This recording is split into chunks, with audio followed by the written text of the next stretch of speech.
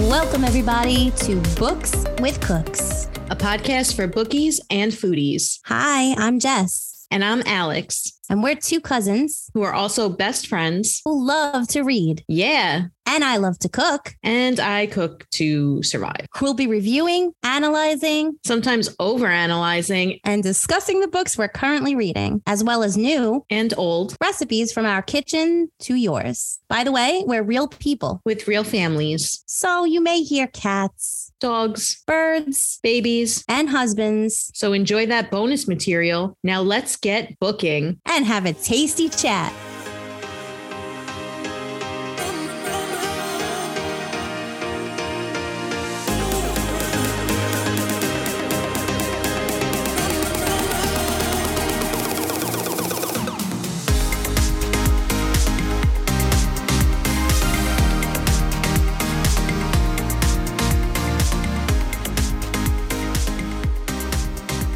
Listeners, stick around after this episode for some bonus content. Before we get started, we want to include some trigger warnings. This book and the following discussion will include topics of violence, death, murder, and some strong sexual content. So please be aware of that before you proceed. Also, just be aware that there will be cursing and spoilers in this episode. So if that's something you're sensitive to, or if you haven't read the book yet, you may want to skip this episode and come back to it in the future. All right. Welcome back, everybody, to another episode of Books with Cooks. Jess, what are we snacking on today? I, shocker, not sponsored, have a sugar-free Red Bull again for the win. Woohoo! Nice. I know. I just finished up dinner. We had Qdoba night. So I love Qdoba. Yes, it was yums. But obviously I'm not snacking now because I am full. Yeah. What about you? What you eating? What your snacks? I'm not snacking on anything. I do have my coffee as usual. And just so everybody out there is aware, my parents came to visit this weekend and my dad said that I haven't properly credited the coffee source. So it is my latte a la Ernie. And he taught me how to make the best iced latte. So thanks, Dad. This is your shout out for the coffee king. Yeah, he is a solid barista. He is a solid barista. Uncle Ernie making coffee. Yum. But yeah, we just finished up dinner not too long ago, a couple hours. I made spaghetti with sauce and then I made chicken meatballs. So I thought it came out pretty good, but I ran out of grated cheese, so it didn't have any grated cheese. That would have made it a little bit better, but overall, it's pretty good. I baked today. I made those pumpkin muffins that I gave the recipe to a couple of episodes back. And I also tried a new recipe today, which was pumpkin muffins with cream cheese stuffed in it. Oh my God. And a crumb on top. They're delicious. I'm definitely gonna have to share the recipe in the future. And I love that spice. In the fall, I have to have the spice. The cream cheese filling sounds amazing. Yeah, that was the best part. So they were really good. Yeah. But I wanted to just give some tips out to those of you out there who might be afraid to annotate, or those who do annotate, or those who have in the past and want to pick it up again, but feel overwhelmed. You could do it.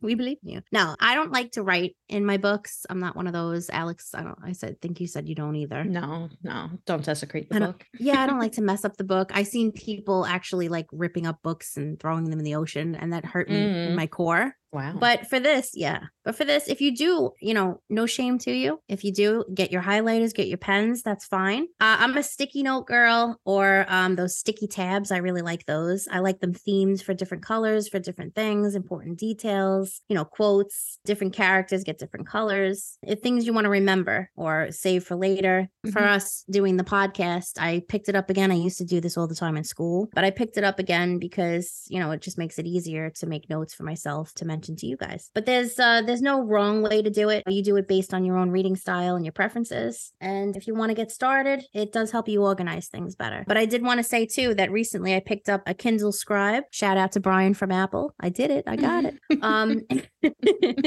And I did try it out. We are reading now Divine Rivals for future episodes, so stay tuned for that. And I did actually try it out. It is little sticky notes, just like I'm used to, that you put in the margins. And I am really liking it so far. So if you were thinking about picking up a Scribe, but you weren't sure, do it. I mean, it definitely seems, if you are, somebody who annotates, I think that you might like it. And this was the perfect episode to bring that up in, because Fourth Wing, scribes, you feel me? Yeah, that might be something I budget for the future, maybe. Yeah. It Yeah, like a nice feature. Yeah. But again, if you are those type of people that write in there, we don't judge you. We love book readers. We love you all the same. So do what you do and do what you love. And that's that. So you're All welcome. right. Thanks, Jess. Okay. It's time for the word of the day. Remember that we encourage our listeners to use these words in your daily conversations and with us on our socials. Stay tuned at the end of this episode when we will give out our Sassy Spatula Award to whoever correctly uses the word in conversation during the previous episode. Each word of the day will come from the Word a Day Vocabulary Workbook by Francine Puckley, or Franny the Pucks. Follow the link in bio to get a copy for yourself. Without further ado, today's word of the day is denigrate, spelled Denigrate, pronounced de-ni-grate. It is a verb that is defined as to defame or slander. For example, my opponent's ceaseless attempts to denigrate me during this campaign reached a new low when she accused me of being on the side of the neo-Nazi movement. Oh, wow. Okay. All right, Jess. Well, let's come up with some additional examples to help us remember the word denigrate. Can you think of an example or two? Yeah, I feel like Dane was often denigrating Violet in this book. Yeah. Okay. My example also involves Dane. So when Amber is about to be executed, he denigrates, or he accuses Violet of denigrating Amber. That's correct. He does. We do not like him. Not up in here. Don't call me names, because then I feel like you're denigrating me. Also, I don't know if denigrating is a thing, but it is right now because I said it twice. Yeah. Both my examples. It's a verb, so you should be able to use it as denigrating. Yeah. You could verbing. Yeah. Before we give you the Make It Stick activity for today, here's some trivia about the word denigrate. First used in the 16th century, the word's roots lie in the Latin denigrare, meaning to blacken. All right. Very interesting. To blacken. So today's Make It Stick activity, which will also be posted on our socials for you to engage with, is using denigrate. Write about a recent story you read or saw that slandered an individual. All right. So looking forward to what you guys come up with. Because as you know, we are all about booking and cooking.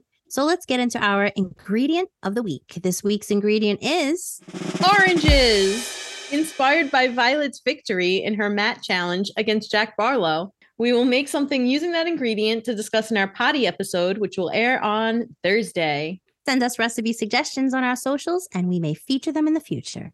Okay, everyone. So into our book discussion we go.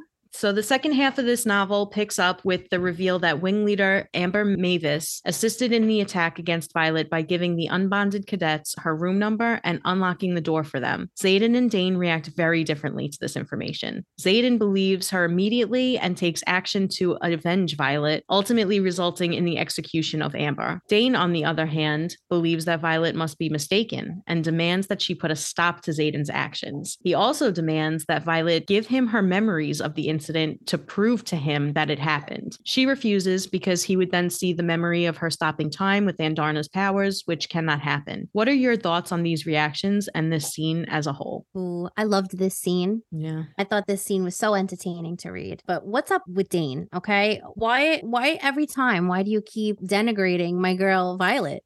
All right. Every single time, he doesn't believe her. And what's with the demands? Why are you demanding that she give you her memories? Why are you demanding that she let this girl Amber go that a year, 2 years, but Violet your entire life? Just didn't sit right with me. I just can't stand Dane. I just feel like, he's a real shady character. If you're supposed to be best friends with this person, he's not living up to the hype of a best friend. Okay. He's not supportive of her. And he's so quick to demand that Violet show him the truth because otherwise she's lying. I don't know. I felt like Amber's fate was justified. What happened to her was based off of her trying to kill Violet. Why isn't Dane more supportive of being like, why would you try to kill my best friend? If you cared about me at all, you wouldn't try to hurt Violet. I don't know. There's just a lot to unpack in this scene, but as a whole, I really enjoyed it. So, yeah, I really liked this scene as well. And Dane just once again is giving, just real red flag vibes.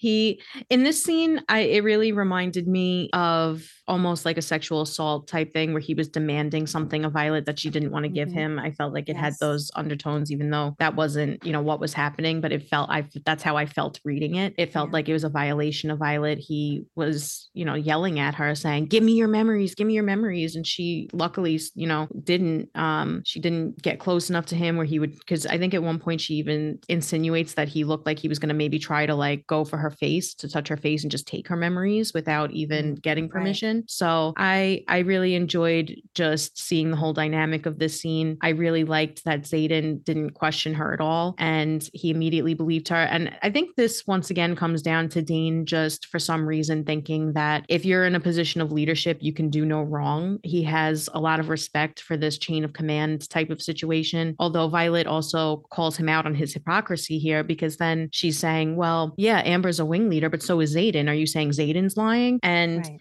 I think we can maybe infer that Dane doesn't trust Zayden because he's a marked one and not so much because of his status as a wing leader, which he worked hard to get to.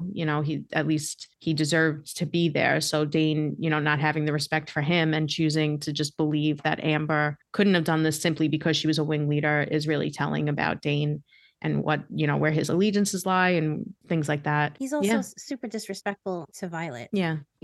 How are you so quick to trust someone you barely know and then so quick to distrust somebody you grew up with? Yeah. Just, ugh, Dean. I Bleh. think I know. I think Dane and Amber had some type of like sexual Wow. some type of sexual relationship prior to the book starting. I think they mentioned something like that. So I guess maybe if he had slept with Violet, he would be more willing to, take her side on something, but no, he didn't. So he's going to go with Amber. Yeah. That's maybe not He fair, but I They don't know. they It just definitely seems like insinuate, I don't know if they say it, but they definitely insinuate that something went down between the two yeah. of them. Yeah. Well, before Amber is executed, Violet is conflicted and questions whether this is the right decision, particularly because she's upset by the reaction of Amber's dragon. So, what do you think of her internal conflict on the matter? I really liked this. I liked seeing Violet. It's very true to her character. She doesn't Yes. really, want to see people killed. She was very compassionate towards the dragon. She kind of says that she didn't feel so upset about Amber as much as she did about her dragon, who was suffering as a result of Amber being killed. However, she does feel conflicted about the whole thing. She does kind of beg for it to stop at one point. She's like, no, please, maybe I can talk to her. And Taryn and Zayden are just like, absolutely not. Like, she tried to Yeah. kill you. This is it. This is how it is. Taryn, I think, straight up says, like, this is how it is. You need to be on board with this. Yes. And once again, I enjoy seeing this conflict in Violet. I like seeing that she is this reluctant hero and doesn't want to be, having people executed. She would rather try to resolve things non-violently. Whether it's the right thing or not, that depends on your point of view. But I enjoyed reading about the conflict that she was having internally and to also to see, sorry guys, I talk with my hands a lot, so I'm always hitting the microphone. I'm sorry if you hear it.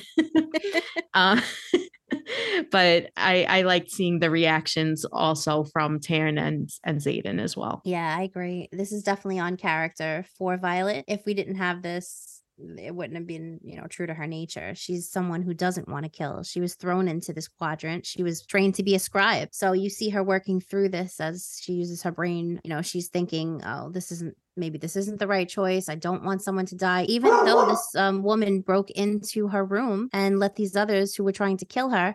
So obviously, she would have every right to feel this woman doesn't deserve to live. And she doesn't really make a case for Amber so much, but I loved to see her upset, particularly about the dragon, considering how the dragon will mourn. Very, very on character for Violet, for sure. Yeah. And they do make you feel bad for the dragon in this scene as well. I know even as I was reading it, I felt kind of bad. I was like, oh, maybe we don't have to kill her. Aw. Because Clyde was like, he wanted to try to, I don't know if actually Clyde is a male or female, but I think it was a he. He was trying to defend her. She was like, Clyde, please do something, do something. And he tried to, and Taryn was just like, absolutely not, bitch, get in line. And he was just like, Yeah. okay, you're a lot bigger than me. But it was sad to read about. And I liked that this wasn't a super black and white scene. I liked that there was that gray area where, you're seeing two sides of this situation. Yes. The whole scene definitely makes you feel something, Yeah. which is what you want from when you're reading a book, a great book. So, 100%. Yeah. So shortly after the execution of Amber, Violet and Zayden kiss for the first time. I know we were all Woohoo! waiting for it. Xaden does stop the kiss before it can escalate any further, to Violet's dismay. She wanted it to go further. He did not think that she was acting on her own wants and needs. At this point, she had just started channeling Taryn's powers, and she was kind of feeling his emotions because he and Sigale were, I don't know, getting jiggy with it, dragon style. Wow. So Xaden believes that she's just acting on those desires of Taryn. What are your thoughts on this scene? I think she was acting on her own desires, but they were being super propelled by the actions of the two dragons. Did I want to see them go further? Hell yeah. But I really love that Xaden stops this before it goes further because it shows it's similar to a man in real life. Just, if a woman's intoxicated or something and he doesn't want her to proceed. I thought it was very gentlemanly of him. But also, he does, there is some foreshadowing here where there is a storm brewing in the sky while they're kissing, and he has some thoughts, and he looks up and he says, "Ooh, maybe we should stop because something's definitely happening here." So that I'll ziplock why there was a storm brewing for a later question. Yeah. But I loved the scene. I thought it was really interesting to learn that they feel the power of the dragons like that and how they can learn to control it. And I really appreciated that Xaden was helping her to curb that feeling that she was getting from this power rather than to try and violate her or harm her in any way. So I was happy to see Xaden be the good guy. Yeah, I loved that about this scene. That I agree with you. This made me feel like it was Rebecca Yarros kind of comparing it almost to a situation where a partner, whether it's male or female, is maybe intoxicated and you're not sure if this is really what they want or if they're just inebriated to the point where they're not really thinking clearly. So he decided to put a stop to it because he didn't know. I agree with you that I think it was Violet's desire to, I think she's kind of made that clear because we do get her perspective throughout the book. However, he had no way of knowing that. So I do think it was very important for that to happen in this book. And I think that it was nice to see that from Xaden because, and it leaves again, it leaves us with the question, does Xaden, because we can't hear his thoughts. We can maybe judge a little by his actions, but did he want it to go further if this wasn't being propelled by the dragon's power as well? So interesting to see that unfold in the future. Yeah. And I did also really like seeing him try to, or not trying, he does teach Violet how to control the channeling of the power and how to block out those emotions from Taryn when she doesn't want to be feeling them. It was really nice to see him once again helping her in this quadrant, in this world. This is something I don't know if they teach this in the classes. They never mention it in the book, whether it gets taught in the classes or not, but it was nice to see him, especially as somebody in a leadership position, teaching somebody how to go through this as someone who had already done it. So I just really enjoyed the whole thing. And then, of course, it was nice to see from the romance perspective them share a kiss after a lot of tension and banter and just a lot of build up to this point. Hell yes. So while completing her job task of visiting the Scribes Quadrant with her new shadow, Liam, assigned to protect her by Xaden, they drop a scroll intended for Professor Markham and they read it, discovering that there was a new attack on the southern border of Navarre. They expect to hear about this in Battle Brief later that day, since it doesn't say that it was a confidential letter. However, it is not mentioned in class. So why do you think the professors keep this information hidden? Yeah, so this I found really interesting. I loved seeing this happen in the book. I think that they're hiding information. I think they don't want these cadets to know the reality of what's going on at the borders. They don't want them to know how severe the situation is. Why they're doing that, I think I can only speculate, but I think it's because they want everyone here to believe that they're on the good side, they're on the winning side, that they need to present as a strong front, and that if they're disclosing that they're constantly getting attacked or that the situation is as dire as it is, that it's not going to appear that they're as strong, and it also might create some type of panic among the cadets. I don't know. What do you think? Yeah, I agree. I mean, I think it doesn't exactly boost morale if they're finding out that there's this force out there that I'll ziplock and I won't say until later, but there's a force essentially that, the riders are losing to. They keep losing riders. They keep, having to battle something that they can't really defeat. So I think that if they tell that to the riders quadrant, in the class, it might not necessarily inspire motivation. It might help. Wouldn't help necessarily, but I don't agree with that necessarily because I feel like this would help prepare them for what's really out there. This is information that they should be telling them to prepare them. So this way they have a clearer picture of what they will be facing once they're outside the walls of the school. So, Mhm. I don't think that they should be hiding the information, but I think that that's in line with the real world in a way. Sometimes the higher powers that be, they don't disclose information to civilians or, they don't want to cause widespread panic. So they will not disclose information until several decades later or so. But that's civilians, maybe not to, I don't necessarily agree with it, but it's not necessarily the same in this situation because these are the people that would be on the front lines fighting Yeah. these type of forces. So this is information that I feel would be vital for them to know. And the Yeah. fact that they're disclosing it is very suspicious. Yeah. And very problematic as well. It's very dangerous to not be giving them the reality of the situation, knowing that these are the people that are going to be called in when they need reinforcements and they have no idea what they're up against. I think it's extremely problematic. Yep. It's dangerous for sure. Yeah. So while walking with Zayden, Violet comes across her mother and some other generals, including Dane's father. During this interaction, General Sorrengail, Violet's mother, shows no affection to Violet whatsoever. She makes it clear that she expects her to manifest a signet as soon as possible and that she expects it will be powerful, given that she is bonded with Taryn. It's also made clear that General Sorrengail and the other generals have a distaste for Zayden. How did you interpret this interaction between Violet and her mother? What are your thoughts on how they react to Zayden? And how do you think Zayden perceived this interaction? So I really did enjoy reading this scene. I really liked to see how Violet's mother was so contrasting to Dane's father. And we hate Dane, but his dad was very civil to Violet, very kind.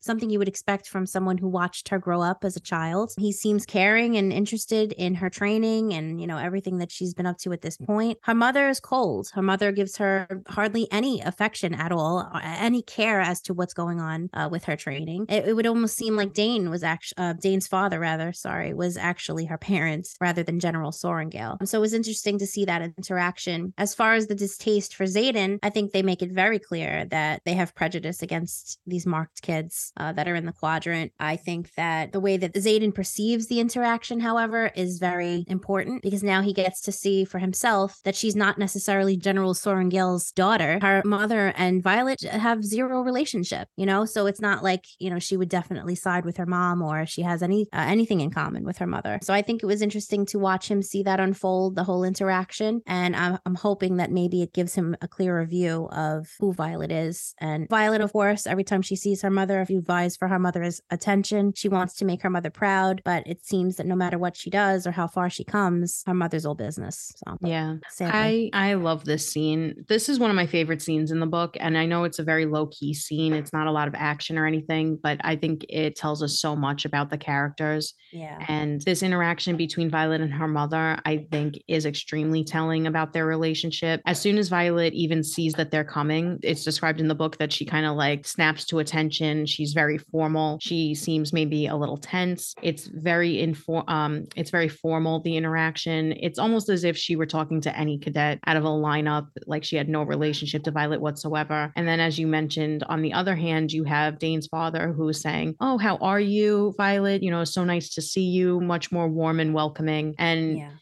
I thought Much more that cordial. yeah, I thought that it was just very interesting to see those two different dynamics. I thought the way that they react to Zayden is very telling. There's clearly a lot of distrust of him among them. There's clearly a dislike for people or the children of these rebels. So it was definitely, I think, helpful for Violet to see that. I think it was helpful for her to see how Zayden is reacted to throughout his time in the Writers Quadrant. We also see this a little bit in the earlier scene where she and Liam, they discover the scroll for Professor Markham. Prior to that, they're walking into the Scribes Quadrant and the cadet who's letting them in is very friendly and open to Violet. And then as soon as he sees Liam, he shuts down. He's very cold towards him. Yes. So I think that this is just once again demonstrating the challenges that the marked ones have in this quadrant on top of everything else. And then I think it was also important for Xaden to see what it's like for Violet and the interaction that she has with her mom. I think he found this very curious because up until this point, he really had no idea what their relationship was like. And I think he even makes it a point to say, like, oh, I didn't know it was quite like that between you two. And I think he might have been maybe waiting to see because he had mentioned earlier in an earlier chapter that she didn't, or no, actually, he mentions it right after this interaction that she didn't tell her mother about Andarna or anything else. And I think that now he has a better understanding of why she doesn't disclose things to her mother. And Right. maybe it's not as much of a surprise as he might have thought it was because they really don't have much of a relationship. Yeah. I mean, he definitely knows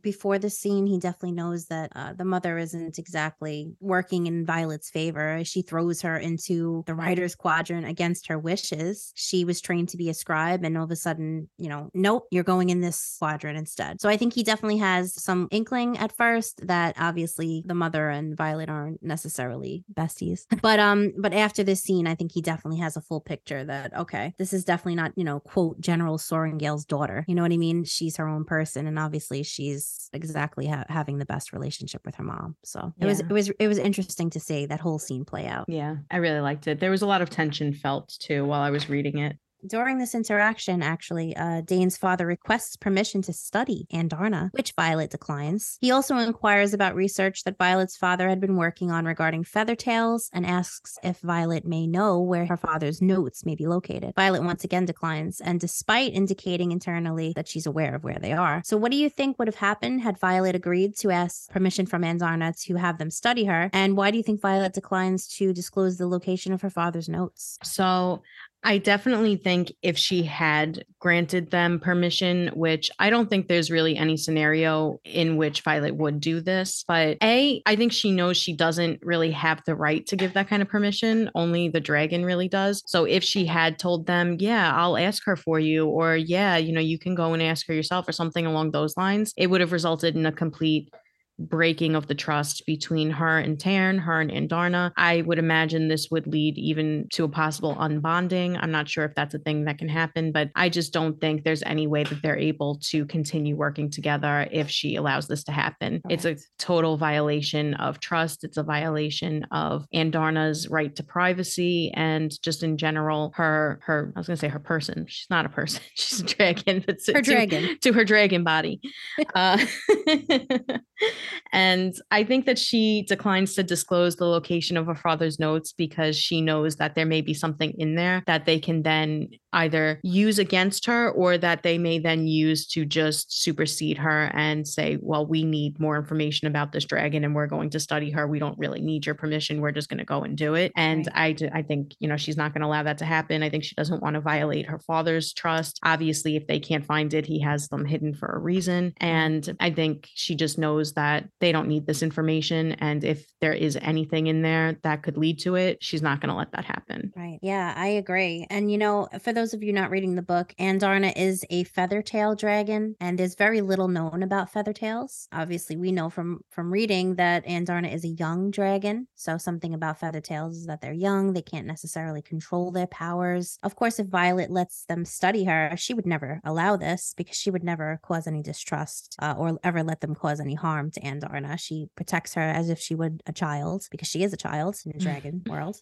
Yeah. But she would never allow them to harm her. She would never even ask. That's out of the question. She would never ask Andarna for them to study her. They would hurt Andarna. They could possibly kill her. And of course, they would find out information about, how Andarna passed on powers to her related to time. And she couldn't risk that because then they could possibly kill Violet. They could kill Andarna. It would cause complications for her. Her relationship would be damaged with Andarna. And of course, she would never allow it to happen. She definitely just does not disclose the information about her father's notes as well. Because yes, like you said, definitely would jeopardize Andarna's Darna's life and Darna's, secrets, so to speak. But it would also maybe tarnish her father's name. It might denigrate her father's reputation, because he did have studies and books that he shared with Violet that were considered taboo, considered illegal, that we find out later. And so I'll ziplock that for now. But, of course, she's not going to disobey her father's trust either. A father who obviously loved her and cared for her safety, to a mother, or, who obviously clearly does not. So Yeah. I loved that scene. I thought the whole scene is just interesting. Yeah, I don't know why, but I loved it so much. There's so much tension while I was reading it. And even upon like subsequent readings, I still felt that tension. I just love it. It was so on character for Violet. She would never go against the dragons. Yeah. So, or her father. Yeah. So Jack finally has a chance to request a fight with Violet on the mats, and his request is granted. So Violet, much to the surprise of everyone, wins this duel by using oranges to incapacitate Jack before she discovers that because she discovers that he is allergic to them. She's also gravely injured during this conflict, but prior to passing out, she explains that Jack is allergic to oranges so that he can receive the necessary medical care. What do you think of this? Do you think this was the right decision? So obviously this is again on par with Violet's character. She doesn't want Jack to die, even though Jack probably deserves it. And in the if it was the other way around, Jack wouldn't do this for her. I don't know if I agree with the decision. I mean, Jack isn't exactly the greatest guy, but like I said, it's definitely on par with Violet. She would definitely, to the fact that she decides to give him something he's allergic to in the beginning to make sure that she can win this fight. She's always using her brain, and her brain and her heart is another issue. She has a big heart, as we see. So she definitely chooses to, not question her heart when it comes to the life of someone. She's not ready to take a life, even if it is the worst person in the book, somebody who is gunning for her the whole time, wants to kill her. She chooses to make sure that he lives in the end. And I think it's the right decision for, Rebecca Yarros to have made that decision, because it's definitely who Violet is. If it were me, would I have made the decision? They probably would have been poisoned oranges. He would have died on the moon. I don't know.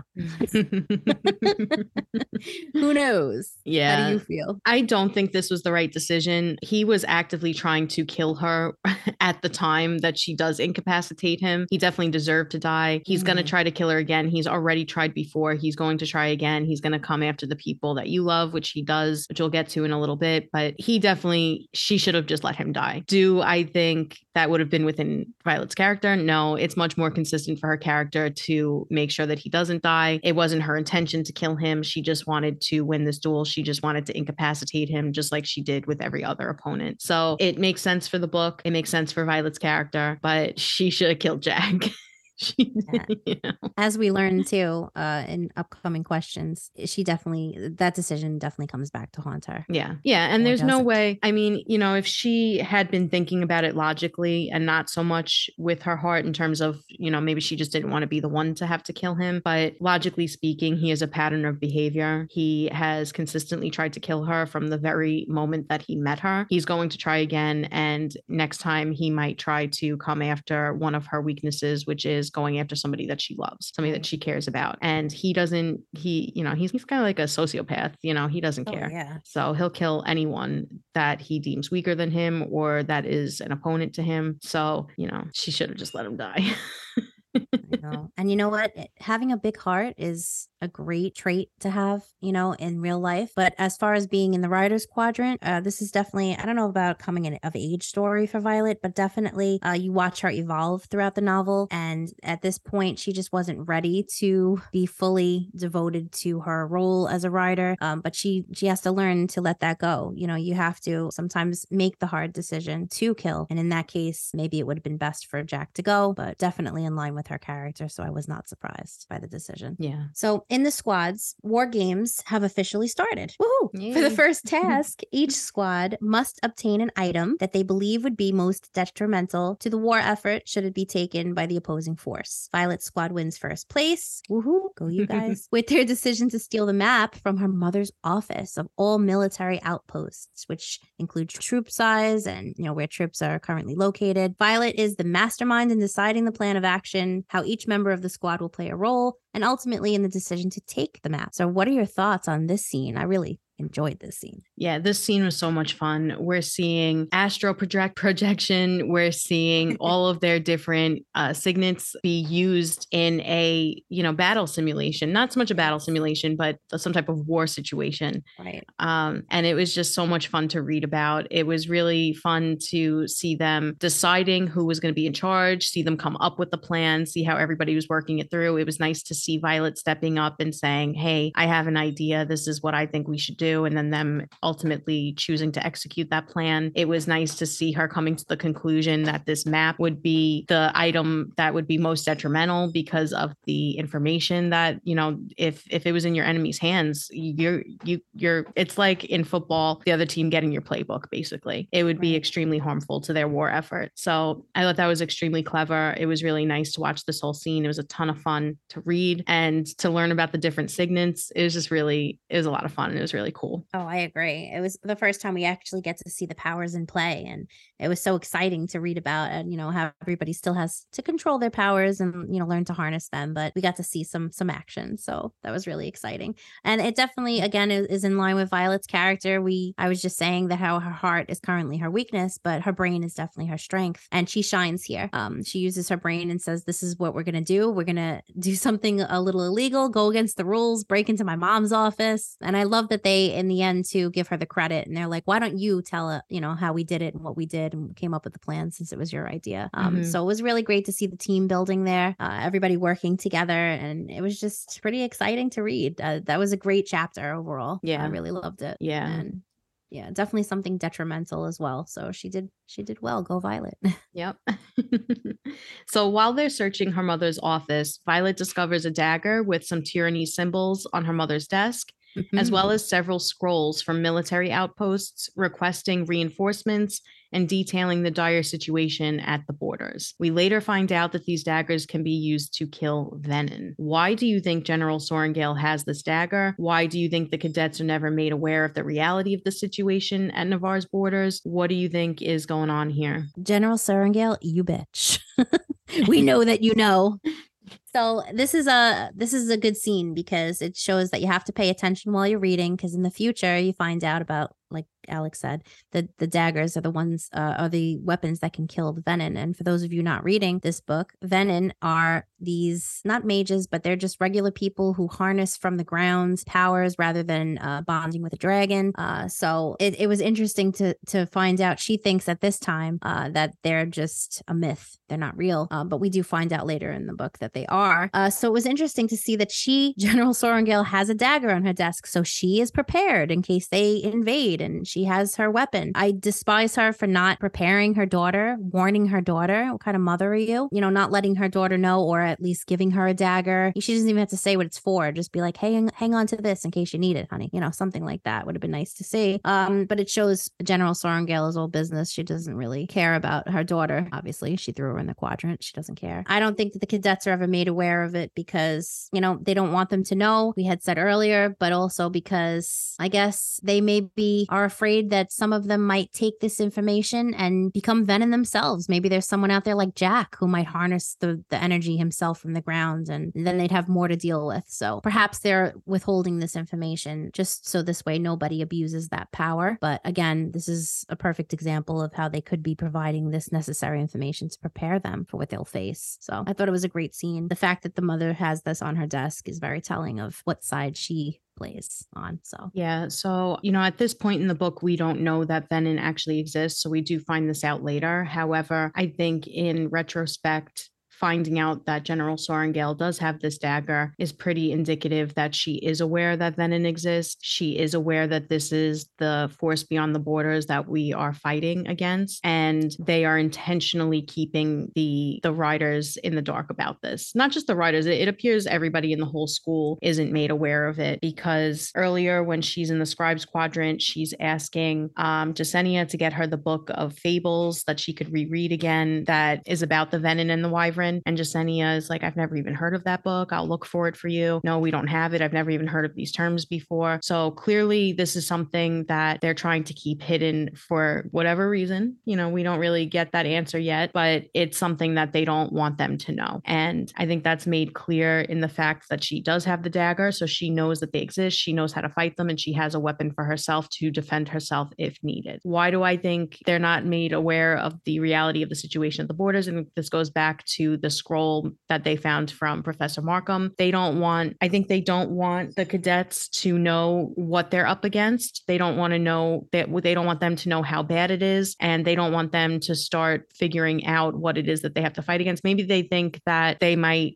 leave the Riders Squadron or something along those lines because they don't want to fight them. Maybe they'll start to question the leadership and what they've been hiding and why they've been hiding it. And they are trying to brainwash or indoctrinate this new generation into believing that whatever they say goes, that they're always right, that they are the good guys. And maybe, by the end of the book, we find out maybe that's not necessarily the situation. Maybe they're not the good guys. Maybe they're the most powerful for now, but that doesn't mean that they're right.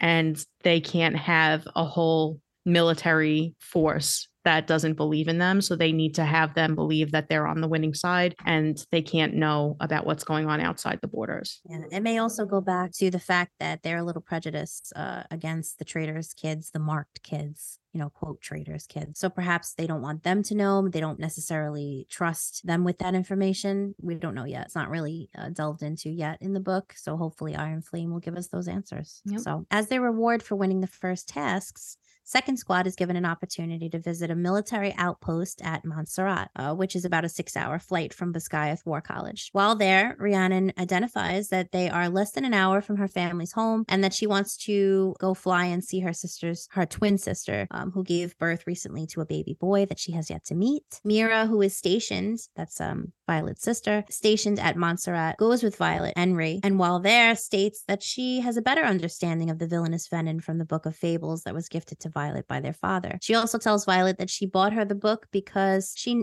brought her the book, because she knew Violet would want it. So what do you think of Mira's confession that she understands the villains? Okay, yeah, I loved this scene too. This is another one where it's a very low-key scene, but I found it extremely interesting.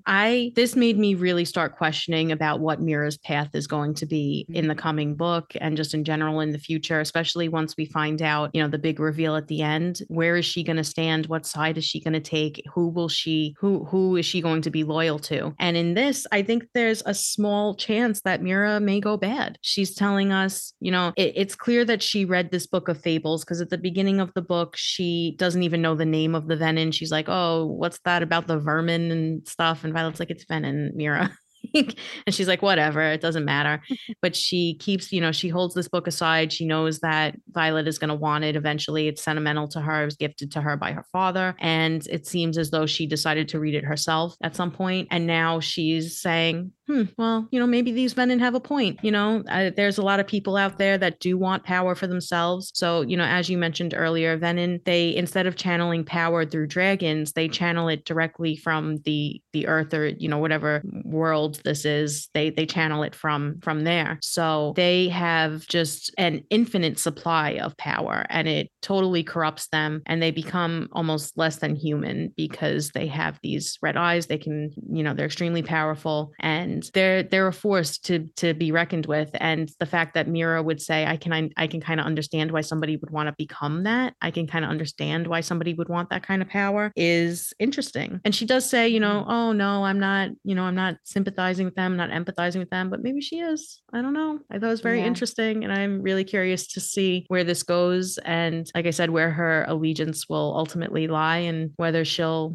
maybe go to the dark side. I mean, I'd like to hope that she won't, yeah. But, I would hope maybe, I don't want to say what happens at the end of the book until we get there, but that the information Violet finds out at the end of this book, either does Mira know, or either maybe when Mira does find out, if she doesn't know, maybe it'll, change that path if she does perhaps potentially want to be bad, or not be bad, but, want that power for herself. So I think it insinuates that. I'm going to speculate here because it's not, necessarily implied, but maybe this is a breadcrumb that she read that book because she she knows about the venom, and perhaps she's giving this to her sister because she wants to warn her without telling her exactly that they're real. Hey, brush up on your study of this book because you may need it.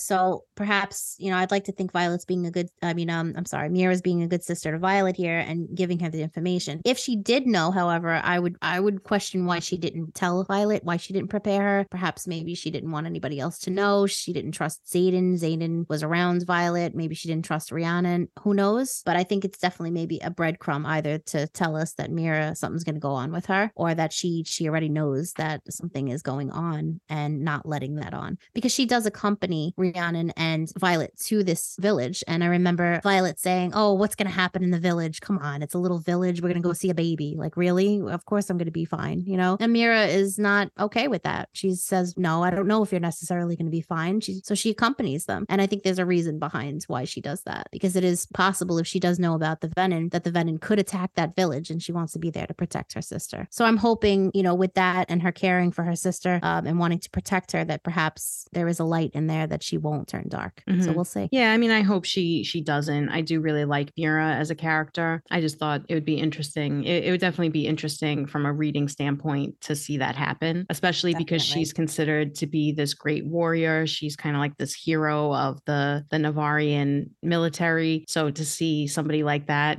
switch over to the dark side would be a really interesting thing to read about. I don't think that she knows. I think she really was just, I think partially the reason she went with them is because Becky Yars wanted us to have an opportunity to see Violet and Mira back together. And this was a good opportunity for that. But also because it is considered to be dangerous just in general to be outside. They're in a highly secure military base, and there's these two barely trained cadets going out. They don't really know how to use their powers yet. They don't know how to protect themselves well. They're not trained in these areas. So I think it would make sense that any, older sister would say, like, hey, if you're going to go out, late at night away from this secure area, I'm going to come with you because I know I can protect you. I didn't really think much of that, but it's possible that she knows, and I guess we'll find out. Yeah, I mean, even if she doesn't know about the venom, she does know what else is out there. That Violet makes it. There's a point in the book that Violet makes that she notices her sister has a fresh scar, and that the scar likely came from what are the other writers? The Griffin Riders. Right, the Griffin Riders. So obviously, there are Griffin Riders out there that perhaps she wants to protect her from. Yeah. And I think that's interesting too, because she's depicted as, General Sorengel's mini-me in a sense. Perhaps, she's going to aspire to be the rider that her mother was. And we get a feel that her mother isn't necessarily on the right side, maybe. So perhaps Mira would side with her mother if she does know, and keep Violet in the dark. So we have yet to see. Like I said, it's just speculation right now. So interesting for sure. Yeah. I just don't think she knows. And I do think that when she does find out, that's what could potentially lead her to become evil. Interesting. That's just what I think is going to happen. So we'll see. We'll see. All right. So later in the book, Violet finds a letter from her father hidden in that book, which suggests that history is written down and passed along from generation to generation, but that it only, quote, takes one desperate generation to erase everything. What do you think this means? I love that quote. Yeah. So I mean, again, this dips into reality. The victors write history, right? Or at least that's what it said. One generation could essentially erase history. When what you learn about in school may not necessarily be what the reality is. It's just what we know based off of what we've been told. So, there is indoctrination for sure in the school, because they're not telling them about the venom. They're saying that it's a myth. Perhaps they wanted to kill the, quote, traitors, the marked children's parents, because maybe they knew and they wanted to erase their knowledge. And by doing so and executing them, they have less people that are aware of this information. We have yet to see that for sure. But I definitely agree with it. It does take one desperate generation to erase everything. That does happen. I think the letter is very telling. The father, if he did write this letter, he is trying to desperately warn his children, or warn Violet about this. He wants her to know that he he knows some things and that she, not everything may be what it seems, and to pay attention, essentially. The other thing could be that Mira gave her this book because she either seen the father's letter or perhaps she concocted the letter and put it in there. But again, speculation. We don't know for sure. Either way, somebody's warning Violet to pay attention, to wake up to what might be going on around her. And we definitely see that unfold after she gets this letter. So what do you think? Yeah, I love this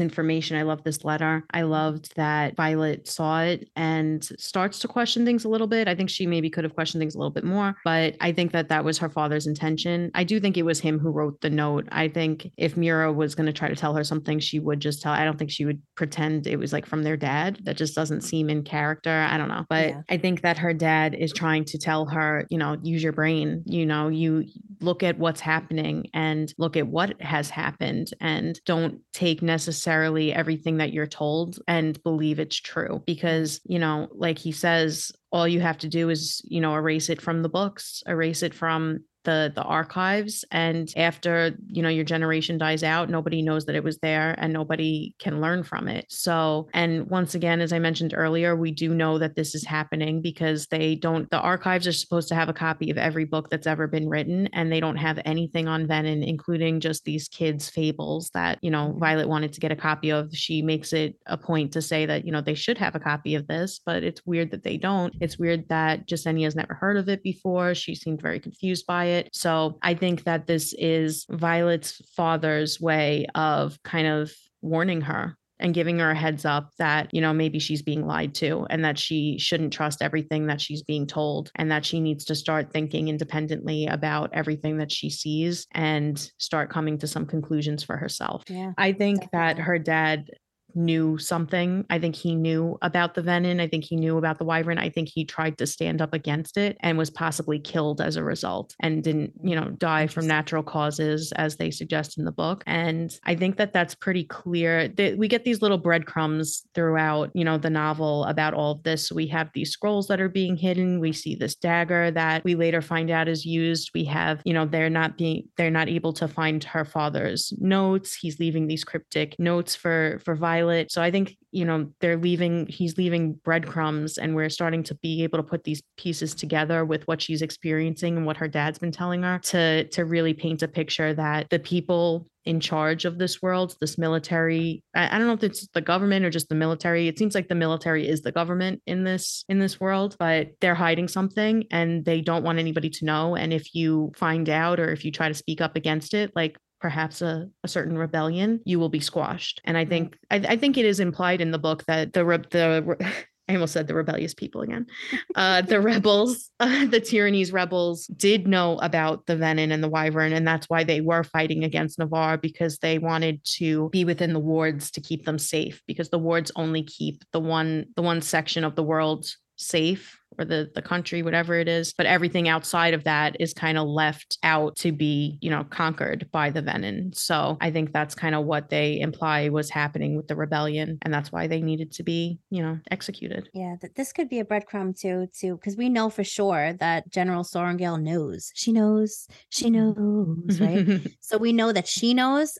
Who knows? Perhaps she's the one. If he was murdered, Violet's dad, perhaps she's the one that slain him. That's interesting. Yeah. It's also, so actually, I forgot, we talked about this the other day, but I forgot to mention this. So there's a point in the book where Violet says when she was young, her mom came home and her eyes were really red. And Violet was terrified of her and thought that she had turned into a venom because she'd been reading the book. Is it possible that maybe General Sorrengail is kind of dabbling in, pulling power from the earth or, the world? And maybe that's why, she doesn't want this rebellion or this army to be taken out. Maybe she's working with them. Who knows? Right. Or maybe, she has that kind of inkling that Mira has that, actually there's some benefits to this and I can understand why they would want this. And maybe it's the right thing for me. Who knows? Who knows? Maybe her eyes were just red. Interesting. Yeah. Well, I think that might be another breadcrumb that we can hold on to for when we read future books. Yeah. But, it reminds me too, I just watched the TV show Silo on Apple. If anyone hasn't seen that, I highly recommend. And there is a book series too that maybe in the future sure we would like to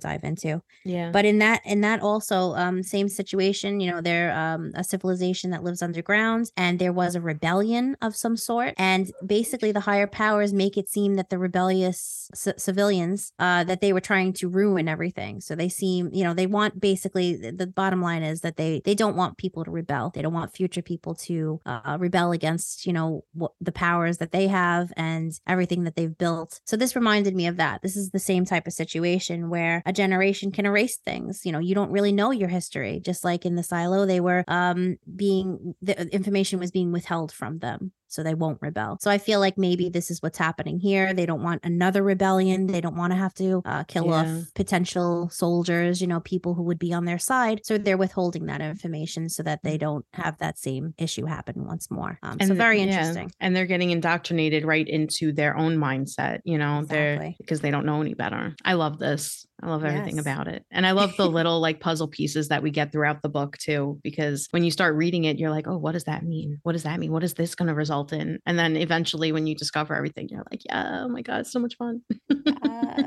Yes.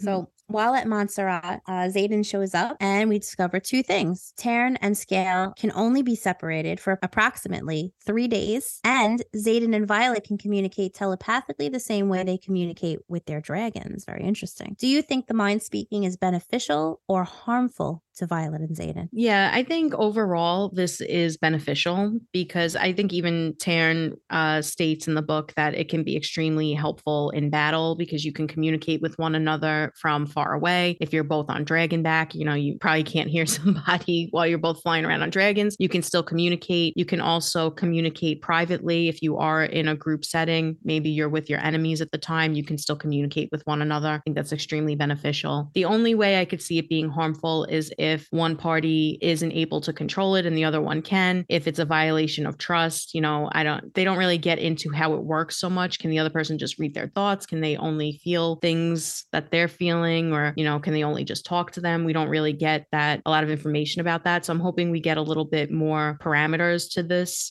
in the next book. But overall, I think it can be pretty much only beneficial with maybe just, making sure that we're not just listening to each other's thoughts for no reason.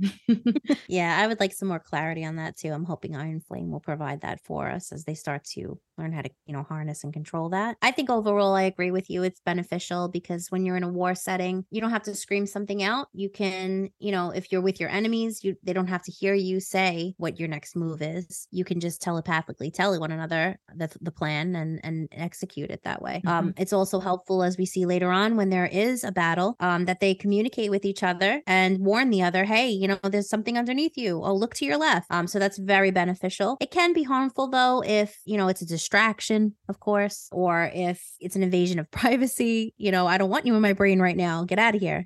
Yeah. But overall, I think it's very beneficial, and it's definitely a great war tool. It's a good weapon if you use it the correct way.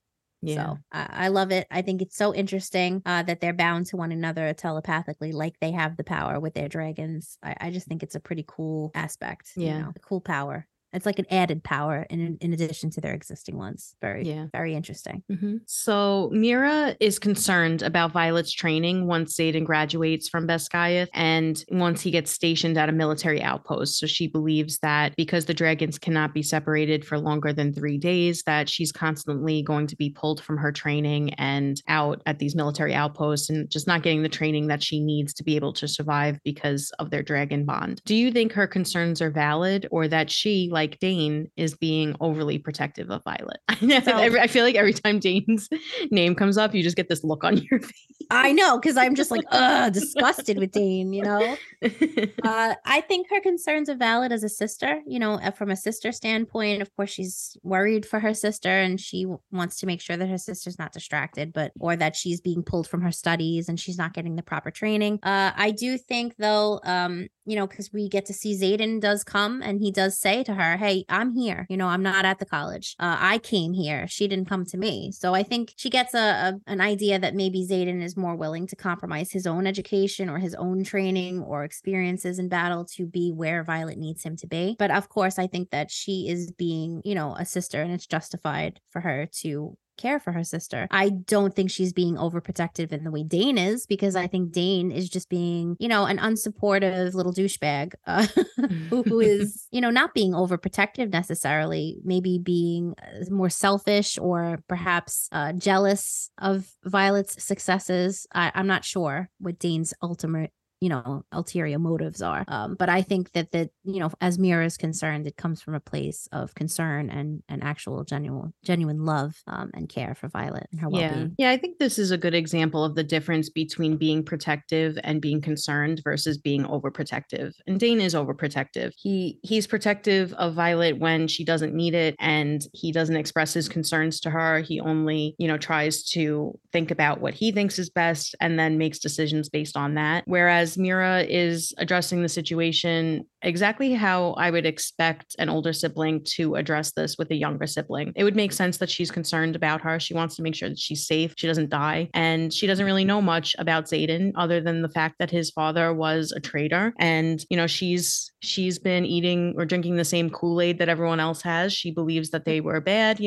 She has no reason to trust Xaden, and she has every right to be concerned about Violet. But I like that she addresses this with her. She says, this is a concern. What are you going to do? And I like that Violet stands up for herself and she says, well, that's for us to figure out, but don't worry about it. It'll be okay. And I liked that Xaden stepped in and was like, well, look, I'm here. I came to her. I didn't, Taryn didn't pull her back to me, but, we'll have to navigate this the best way we can, but we'll make sure that Violet stays safe. And Mira, says well, you better, you better make sure she stays safe, because if you don't, I'm looking at you. Yeah. And I liked that. I really enjoyed this scene, and I liked seeing that difference between Mira's concerns versus Dane's concerns and how they chose to go about it. And I think it makes sense. I think this is within Mira's character. And I think that it just makes sense in general from a sibling perspective to, want to protect somebody that you care about. Yeah. And, it's sad too, because Dane did grow up with her. I don't want to say so much like a sibling or like a brother, because they had a love interest in each other at one point. But they're definitely, tight like family. I mean, they grew up together since they were very young. And we see here Dane not necessarily being overprotective, because where Mira is concerned for her well-being in the beginning, saying, oh, don't bring that. Don't have a heavy pack, make sure it's lighter. Don't bring so many things. Your boots are going to be slipper, or whatever the case may be. She was definitely looking out for her. And I feel like if Mira had more time with her, she would work with her about, her training skills. Whereas Dane, who does have time with her, never gives her any assistance or anything beneficial to help her the way Xaden does. So I think it's very telling, of the differences there. And I think Dane and Mira. Yeah. And I think the big difference here too is that Mira's concerns are valid, where a lot of Dane's concerns were not valid. Right. Dane was like, oh, you can't do this, you can't do that. Well, I'm here and I have to do it. So what other advice can you give me besides I should just leave, Right. Mira has every right to be concerned about this. She, Violet does need her training. She is going to be in a pickle when Xaden graduates with their dragons. You're a pickle. But it makes sense. Her concerns are valid, and she addressed them in a very mature way that made sense. And Dane's concerns are childish. They're very old school. I think you mentioned in our last episode that they're very kind of like sexist. Like, oh, yeah, you're just a small girl. There's right. nothing you can do that's going to get you through I'm this. I'm a man. Yeah. But are you though, Dane? Are you a man, Dane? I'm a man. I'm a big man. All right. Are you an appliance? Your stove? It's Steve, actually. All right. So upon their return to Basgiath War College, the second War Games takes place.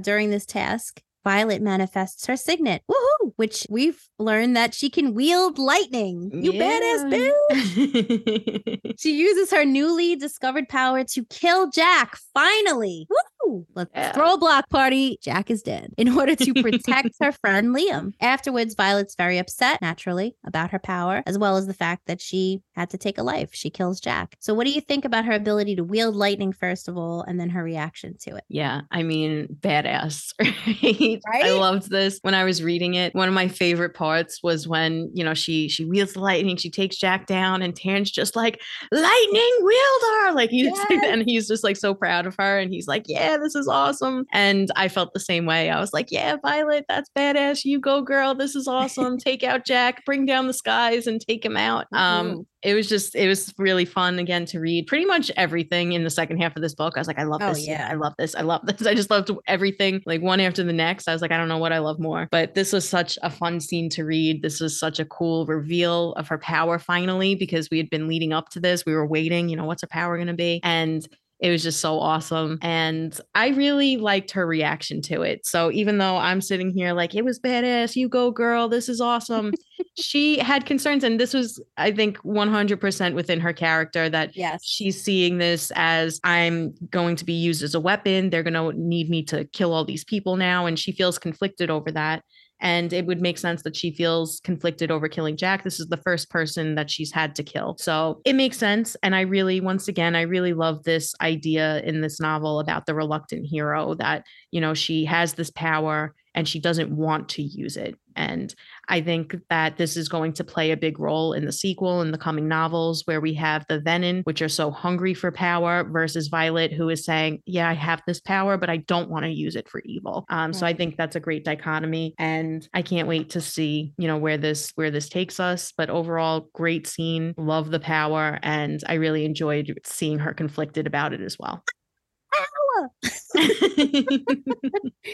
So I really love that my girl Violet got this power, and that, it comes from passion, because she sees one of her friends that she's very close with almost die because of this man that she actually gave a second chance or third chance. She gives so many chances to this guy. She doesn't kill him, with the oranges, as we saw. So it's very interesting to see that, obviously her first kill is Jack. I mean, couldn't happen to a better person, in my opinion.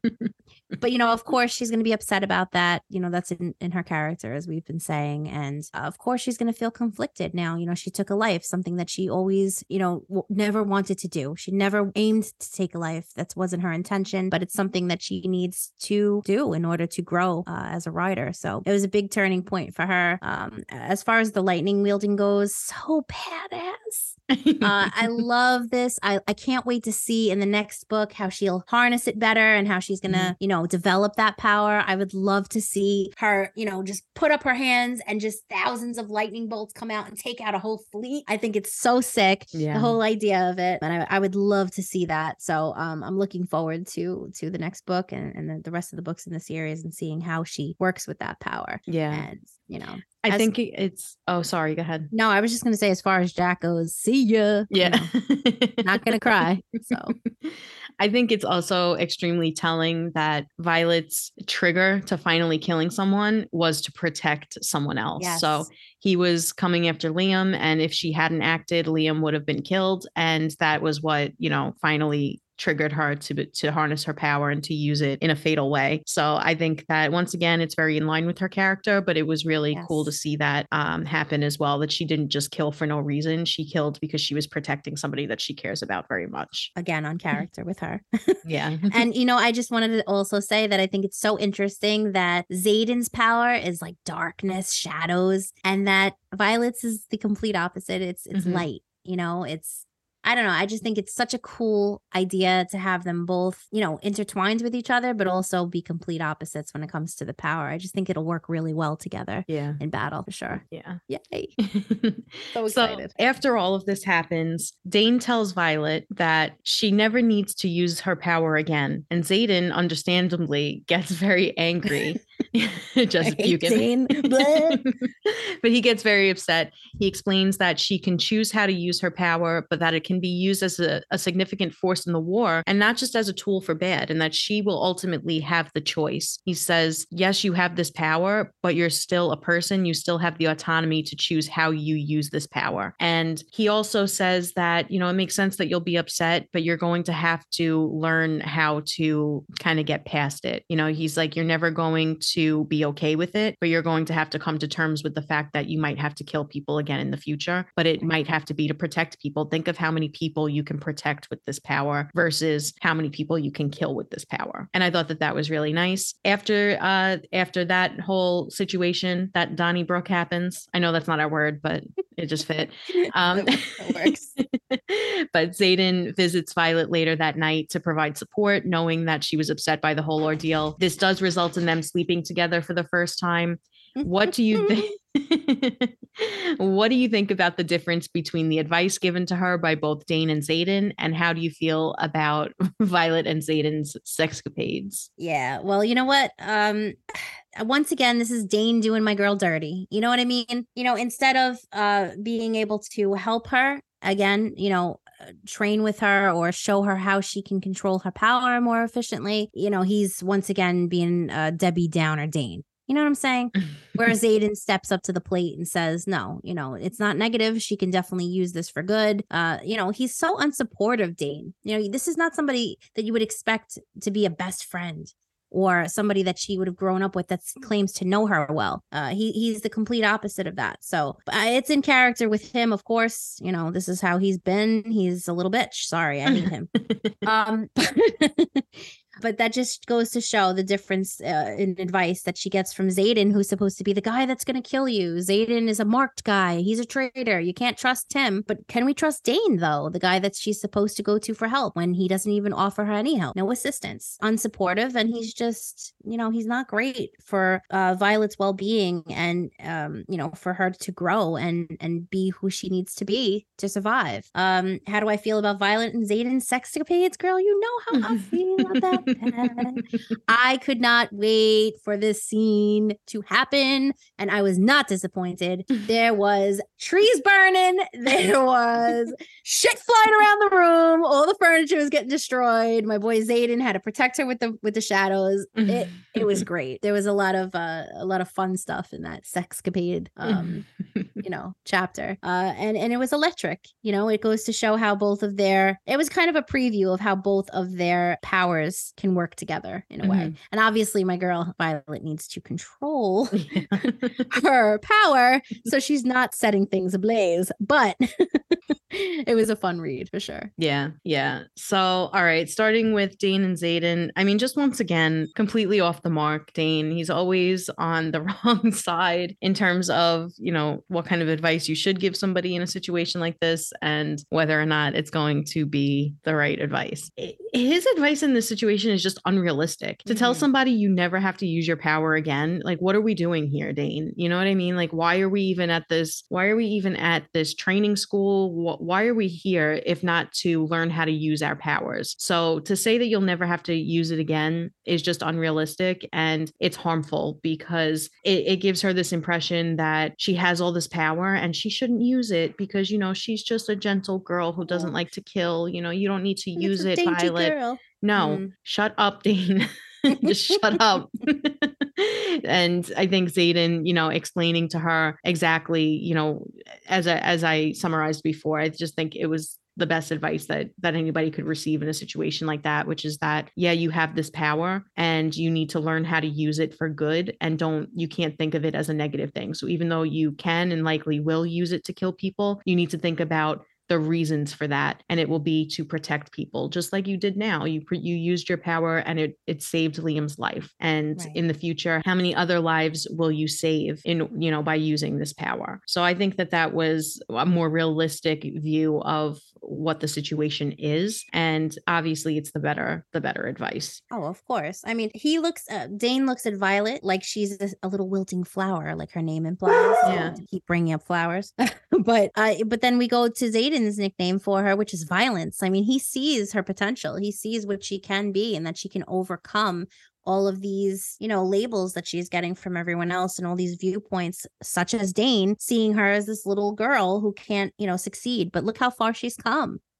So of course she needs to be able to harness that power so this way she can do good with it. And he should know from growing up with her, Dane, that she is good, that she's going to want to use it for good. So once again, he just womp. I can't stand Dane, limb by limb in the next book, please. Yeah. And in terms of the sexcapades, it was definitely a good payoff. We've been feeling the tension for a while. We had the kiss, and now this was the natural progression of that. It was a fun scene to read. It was kind of funny to see how she basically just lit the whole room up, the whole forest. She's just causing a lot of damage. Definitely needs to learn how to control that. I did think the chapter was a little long. It's just my opinion. It's not, I don't really enjoy it as, reading about it as much, Yeah. but it did have a good payoff, and it was fun. So yeah. Just to let you guys know, me and Alex aren't exactly into smut reading, but this chapter, I want to say, was a little between PG and R. It wasn't X-rated to an extreme like other books, and this scene did have a purpose. It wasn't just thrown in there. Plus, we were kind of waiting for it, and when it happened, we were like, finally, so it was good.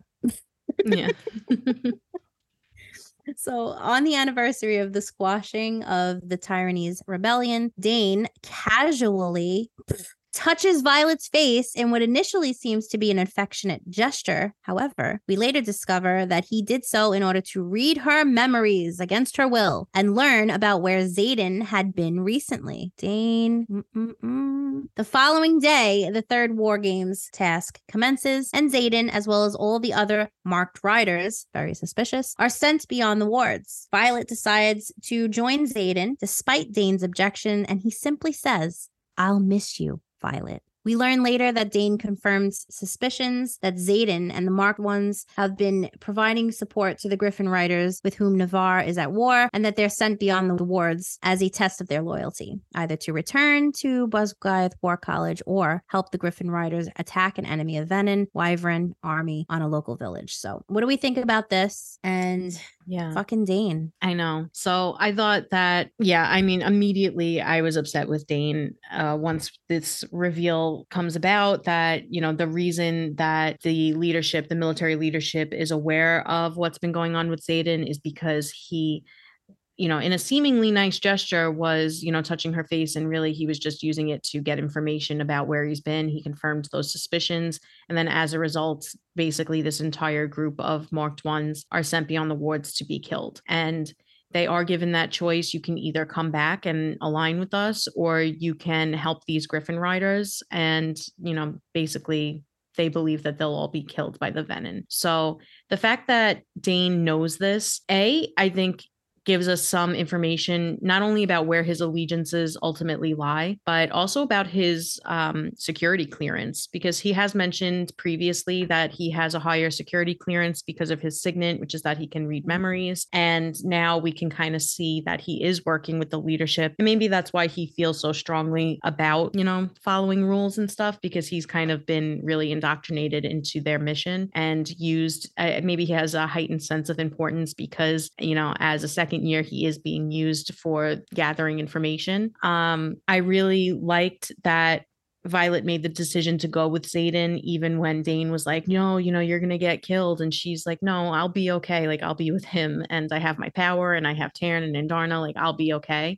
So I was glad that she didn't stay just because Dane was trying to convince her to. And I think that he's a sneaky little snake. And I hope that this opened Violet's eyes to his true character. Yeah. Yeah. I mean, when I read this the first time, I actually went back and I was like, did he touch her face? That piece of shit? Did he do it? And he fucking did. I did and I the couldn't same thing. believe it. And what a traitor. You know what I mean? I mean, he was building up the whole time to be a traitor to Violet, not helping her and giving her, the aid she needs and the correct support. But to go and do that, how low can you go? And this woman her whole life. So I just, it was disheartening for me to see that he really did do that. And as far as the clearance goes, that he has this highest security clearance, perhaps maybe he struck some kind of deal. Don't kill me like they did with Jeremiah when they snapped his neck. Don't hurt me because, I can provide all this, benefit to you. I can read memories. Did he do it for higher power? Is he getting rid of Xaden because of some animosity or, some harnessed bad feelings because of the whole Amber thing? The fact that he tells Violet, I'll miss you, instead of warning her is another thing. Like, oh, if she dies, who cares? But you were so concerned about Amber. It's so awful to see because it's disheartening for Violet, because she really sees this as someone as a friend, someone who she grew up with and she could have trusted, but obviously clearly cannot. Yeah. As far as all the marked ones being sent to their death, how horrible is that? And the fact that Dane is behind that as well. I hope that the first chapter of Iron Flame just shows Dane being tortured by a dragon or something. I want him dead. I'm sorry. You don't get to, keep doing my girl Violet dirty and then, trying to take out all these marked children who are thrown into this writer's quadrant, not because they're traitors, but because their parents were deemed as traitors. You know what I mean? And that's the story you're told. You don't really know. Maybe they were, or maybe they had something, that was valuable, and they were just killed off, like we said with that quote before. So we don't really know the whole truth of that, and neither does Dane, or does he? We don't know. But either way, he's definitely not on the right side. So it was Yeah. disheartening to see. It's For sure. definitely possible that Dane does know about the venom. I think it's definitely something that we're gonna find out in Iron Flame, whether he does for sure or not. But I do think he does know about them. And I also think that he is somebody that just blindly follows leadership, and he expected the same from Violet.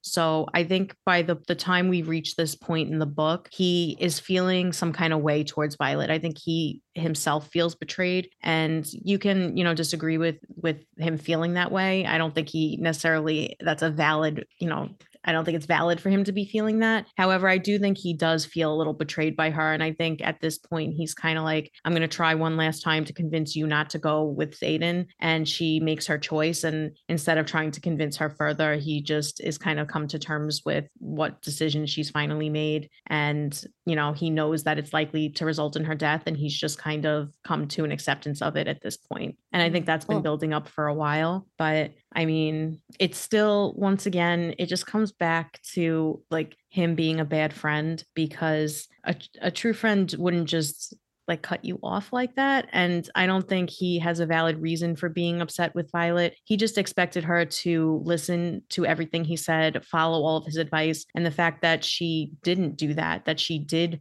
have thoughts of her own and convictions of her own to question him and to make, differing decisions and listen to other people. I think that, had been leading up to this point for Dane of him just being able to kind of cut Violet out. I think he knew it was always going to get to a point like this, and it just the time came. yeah, in this scene too, she's wearing Zayden's jacket, and Hmm. it becomes clear to him. I feel like he has the realization that they're, a couple. Yeah. And he views that as like, ugh, like with disgust, with Hmm. disdain, disdain.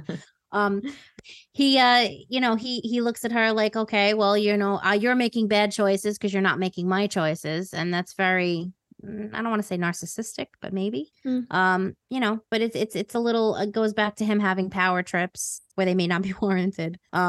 And viewing it as, oh, I told you to leave and you didn't leave, so now that now that I know that you're with him, you might as well go die with him. Ugh, it's so off-putting. Yeah.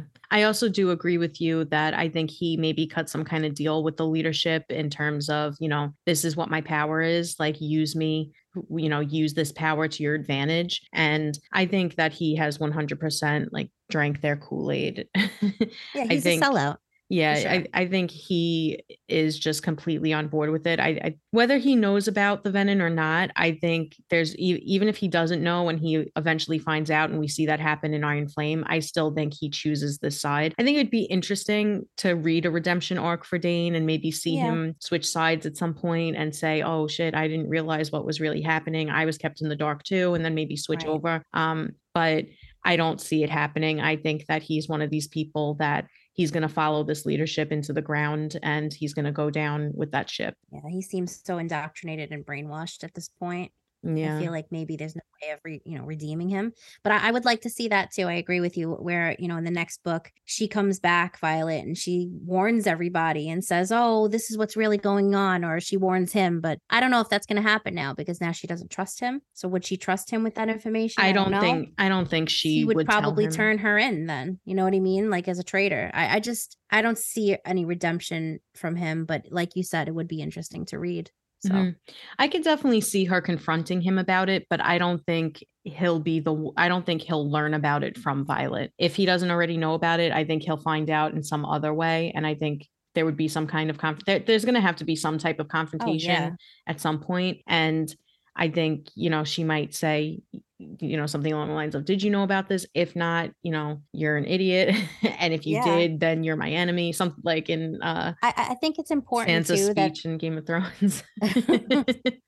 I think it's important too for her character building for her to grow that she needed a situation like this. So she Hmm. knows she can't trust him. She knows that she can't, that basically he's, he violated her trust by touching her without her realizing it. Now she knows going forward, maybe Zayden withholding any information was warranted because he was concerned that this might happen. And good thing he didn't tell her certain things, which we're going to get to soon. Yeah, Um, that actually leads right into our next yeah. question. So Go ahead.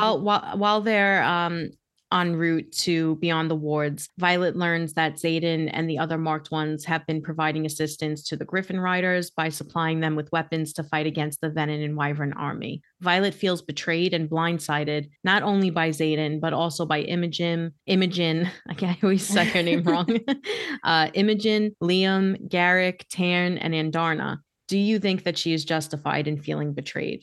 I feel like you were just getting into this, so I figured it Yeah. was a good time. Perfect timing. Yeah. So, I mean, justified in a betrayal standpoint of her friends not telling her or not filling her in on the information or trusting her enough with it. Yes. I feel like obviously she should feel betrayed, of course. But at the same time, there's a reason why they didn't. And good thing they did not, because with Dane touching her face, and finding out her memories, he would have found out more information and it would have been harmful to the group. And to their future plans, of course. So I could see why they held back. Not that they didn't trust her, but they didn't trust that friendship or, lack of friendship, really, if you want to know the truth with Dane.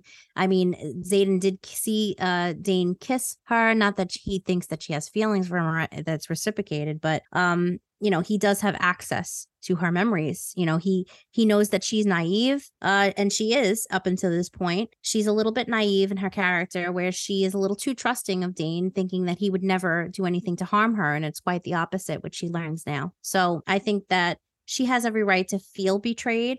But once she actually uses her brain, that she's, she's very smart. So once she realizes that, this is why they didn't tell me. Oh, I get it now. That's why she's on board to help them out. So Yeah. I think that she is justified in feeling betrayed. I get I understand what you're saying, that they maybe couldn't trust Dane, and because she was so close with him, they couldn't trust her with yeah, the information because he could have taken it from her. yeah. However, I do think she has every right to feel betrayed and blindsided. And I do think it was the wrong decision on their part not to disclose the information to her. I think Xaden has seen that she has the ability to keep things secret. She chooses to keep things secret from her mom. She keeps things secret from everyone else. She has kept a secret from Dane in the past. When he tried to take the memory about Andarna, she told him no, and he didn't get it. So I think if they had been upfront with her and had explained it to her, she would have understood the stakes involved. She is intelligent. She would have understood that. And I think she would have done everything in her power to ensure that Dane didn't get those memories, especially if it was a specific request, and especially if Tiernan and Darna insisted on it as well. Because I think that that was the most hurtful to her, was that Tiernan and Darna,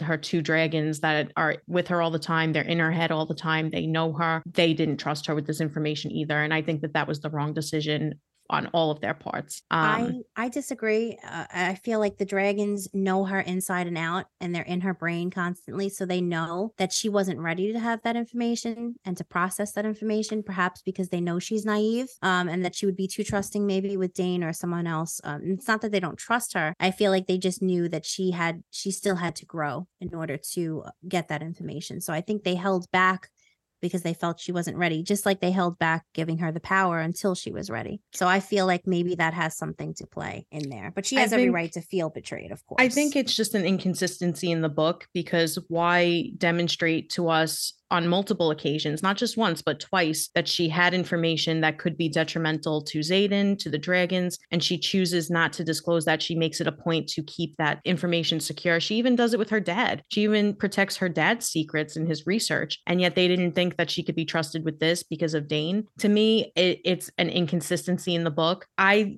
personally did have an issue with this whole reveal. I think that given how intelligent Violet is, given the breadcrumbs she's been given throughout this novel, I talked about this earlier where we get these little puzzle pieces, and as a reader, you're trying to figure it out. I shouldn't have had to figure it out before Violet. It's, I think, implied that she's supposed to be exceptionally brilliant, and I would assume she's probably smarter than me. She should have figured this out. I would have liked to have seen her confront this group, confront Taryn, confront Xaden, and then have them disclose the information and say, we were going to tell you, but I didn't get a chance to yet, versus her being completely blindsided by all of this and them just saying, oh, well, we couldn't really trust that, you could have this information. I think it's just inconsistent with her character. I think it's inconsistent with what we've already established in the novel that she is capable of. And I just think it was a misstep by all of them. This is again where we disagree, but healthy agree to disagree. But Blee, I you know how as smart as she is, and we definitely disagree on this because we've talked about this before. But as smart as she is, sometimes you can get blindsided by love. And even though she did ask him certain questions, Xaden, she didn't press the issues, and I think that's because she has a soft spot for him. So I think that's why she maybe didn't think clearly in certain aspects. And the reason I disagree with you on this is because it's not just about Xaden. It's not, something that's specific to Xaden. It's information that she's getting from her dad. It's information that she's seeing with her own two eyes about the professors. This has nothing to do with Xaden. And she's still choosing not to question it. She's still choosing not to try to think or have a curiosity about this. And, it was also the dragons are keeping this from her. It's also Imogen and Liam and Garrick and all of the marked ones that she's grown really close to. It's not just Xaden. So the reason I disagree with you on that is, yes, I believe people can be blinded by love in terms of ignoring red flags in a person, but it's not going to make you just stop questioning other things. Like, why are these scrolls not being presented in class? It has nothing, you know what I mean? She does question those things. She just doesn't question them enough. But I think too, this goes back to her heart being too big, and for her always wanting to see the good in people, that just sometimes she has to learn that it's not always there. And I think this is a turning point for her, that going forward, she's going to grow and she's going to start wising up to the fact that not everybody is good, including Dean. I just think it's inconsistent with her character. Yes, she does have a big heart, but somebody who isn't as intelligent as Violet should have a natural curiosity to want to solve inconsistencies. So especially the letter from her dad, we get that letter, and as a reader, you're like, ooh, breadcrumb. And Violet's just kind of like, what do you think this means? Oh, okay. And then we know she doesn't think about it again until we kind of get to this point. And it's bizarre to me to think that she wouldn't see a hidden letter from her dead father. And it has some very cryptic information that is consistent with what she's starting to already see happening. For her to have no natural curiosity about that and not be trying to work that through, I just would have liked to have seen that more in the novel. I think it would have been more interesting to read about than to just have her be this naive girl who gets blindsided by all of these people that, supposedly we're supposed to be, very close to her because she's friends with Dane. Come on. I think it was just a little, I didn't like this. Yeah. Well, she has to grow though. And she definitely is growing. At least she has grown. That. Yeah. I mean, I don't think that writing it in the way that I suggested is a lack of growth. In fact, I think it promotes this idea of the growth that she has gone through. But, I agree. All right. Cousin conflict. So before she can fully process the information about the knowledge now that she has of this Venin and Wyvern, an attack on a local village begins, and the group must decide in an instant whether to fight alongside the Griffin Riders or to return to the college. So everyone decides to fight, including Violet, who says, quote, "I've been defenseless, and now I'm a rider. Riders fight." So what do you think of her decision? You're muted. Sorry, I was muted. I love this decision. I think that this is the right decision. I don't think there was any situation where she wasn't going to agree to fight. And I think as a reader, we knew that. It was interesting to see this group kind of questioning it, especially because the Griffin Riders were they don't know Violet at all. And they're kind of like, oh, you'll never get General Sorrengail's daughter to fight on your side. Like, you're crazy. Yeah. What are you thinking? And I think Xaden and everyone else who's grown to know her really understands her better than that and knows she's not leaving here without trying to protect these innocent people. She knows that there's children who here. There's innocent men and women that are just living their lives, that are just getting attacked for absolutely no reason. And, potentially we're lured here by the military leadership to kill the marked ones. At this point, they've learned that this was kind of a test of their loyalty. Are they going to stay and fight, or are they going to return to Basgiath? And I think that, she does have that protectiveness in her where she doesn't want to see innocent people killed for no reason. And she has the power to prevent that. And there's no way that she's walking away from this fight. Yeah, and this is a turning point for readers too, because we kind of get this idea anyway. We see this group for who they really are, these marked riders, and they're not bad people as they're depicted to be, warranting this prejudice from everyone in higher society. So, I think it's there's no way that Violet was going to say no to this and be like, oh, I'm just going to go back to the college. That's not who Violet is. And I think that it goes to show too that the marked riders are good people. They're not just going to let children and innocent people get slaughtered. The college, what did they want them to do? Just be like, oh, well, screw these people. I'm going to go back to the college because I want to prove my loyalty. What sane person, knowing that a massacre is about to occur and you could do something to help, would flee and leave? Only a coward does something like that. So someone like Jack. Well, I was going to say, I think we know what Dane would have done, but Jack too, and it just goes to show that Violet is with the group she belongs with. I know she's not a marked character, but she was thrown into the writer's quadrant just like they were. Yeah. And they, she seems to be on board with them for the simple fact too, that she wants to help save lives. The marked ones choose to stay and fight because they want to help, save lives. Whereas the people who are supposed to be the good ones, like Dane and the rule followers, they would flee. And they are testing their loyalty. So if they do come back and they're loyal, then what? All those people died and you helped also cause that. So it's very interesting. This whole scene. First of all, the rest of the book from this point on is just epic. Everything that goes on is just so great to read and so exciting. I couldn't put the book down. Yeah. And I think the decision is in line with her character. She would have never left. Of course, she's going to stay and fight. So, yeah, and it was interesting to read too, that it was right after the fact that she felt betrayed. And even though she's still hurt and even though she's still feeling betrayed, she makes the right choice to do what she knows is right. Yeah. So. I think it's also implied in the book that the rebels, the Tyranny's rebels, knew about the Venin. I think I can't remember if I said this earlier, but and that they were fighting against, the army of Navarre to basically be safe from the Venin and to fight against them. Yeah. And because of that, the children of these rebels knew about the Venin as well. So I think that this whole group already knew about all of this and had suspicions. Yeah. All right. So during the battle, the group survives despite some casualties, including Liam. Poor Liam.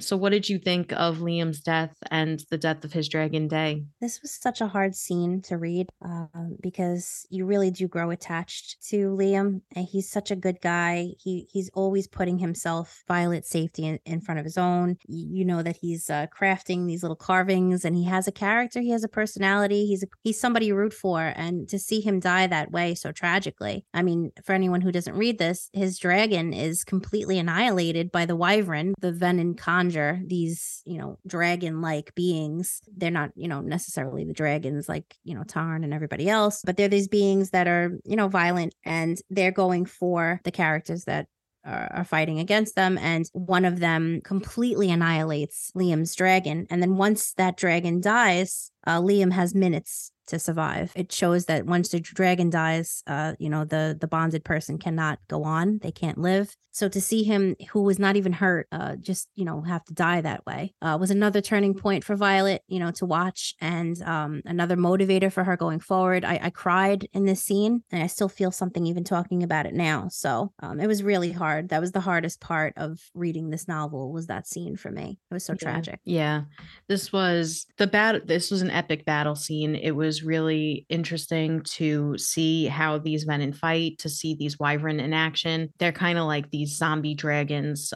They're similar to dragons. The only difference really is that they have 2 legs instead of 4, but they are just indestructible. So the only way to kill them is if you take down the Venin who created them. And you see, like, you're in Violet's head, you're watching this entire thing where this wyvern is just eviscerating Liam's dragon, and they're making these killing blows at the wyvern. It should be dead, and it's just continuing its attack until this poor dragon is just like ripped to shreds. It was extremely hard to read. It was very difficult. And then, like you said, seeing Liam then, who wasn't even injured, but who then dies because basically the reason that a rider can't live without their dragon is because they have so much power channeled through them from their dragon that their bodies without the channeling of the dragon cannot sustain that amount of power, and it takes them.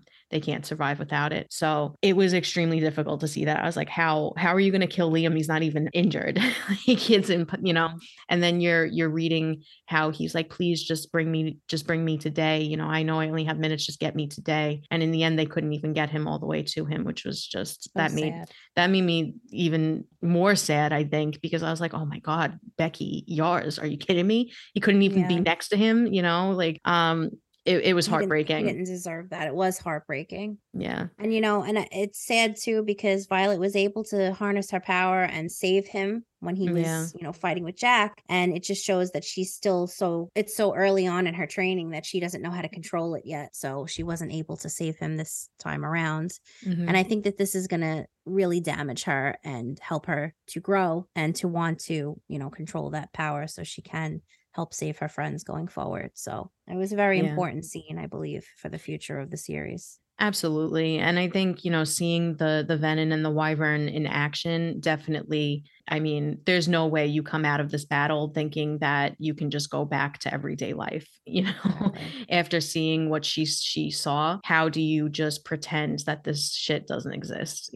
How do you just pretend that everything's okay? How do you just go back listening to these people that are pretending that this doesn't happen, outside the ward, that you weren't sent into this situation willingly, that, your friends were sent into this situation to be killed by these people. There's no way that you can turn back now. And I think that this sets the tone, will set the tone for the coming novels. This is definitely going to be a catalyst for the Yeah. rest of Violet's journey. And the whole novel, Violet's the underdog and you're rooting for her. And it was so nice to see like that, even though it came too late, her brain is her biggest weapon, her biggest power, really. And she's able to realize, it clicks, that once you take a venom down, all of the wyvern that they've conjured will fall. So I think that she's going to be very valuable going forward in war. I think that coming to that realization is going to help them going forward, stop these wyvern, these venom and wyvern. Stop the venom. And I think that that's going to be even more powerful than knowing that the daggers take them out. So I'm Oh very yeah, excited. we didn't even mention that. Did you mention it? I'm No, sorry. Yeah.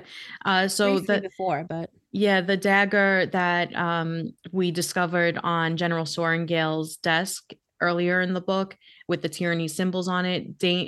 Not Dane, definitely not Dane. Zayden no, actually gives several, I think he gives her a couple, one or at two, least two. Yeah. to Violet, because these are the only weapons that can take down a venom. So that was a really interesting thing to learn. I think that's also going to be something that's very important in the coming books. And it's going to be interesting to see if Violet, with her intelligence and her research that she's done, if she can maybe figure out a new way to kill them, or at least maybe a way to manifest whatever powers in those daggers in a more widespread way to take out more, because I mean, a dagger, you need to be in pretty close, you need to be in a close Proximity. battle. Yeah. Yeah. So maybe she can use that. Maybe she can channel it through her lightning. I don't know. Ooh.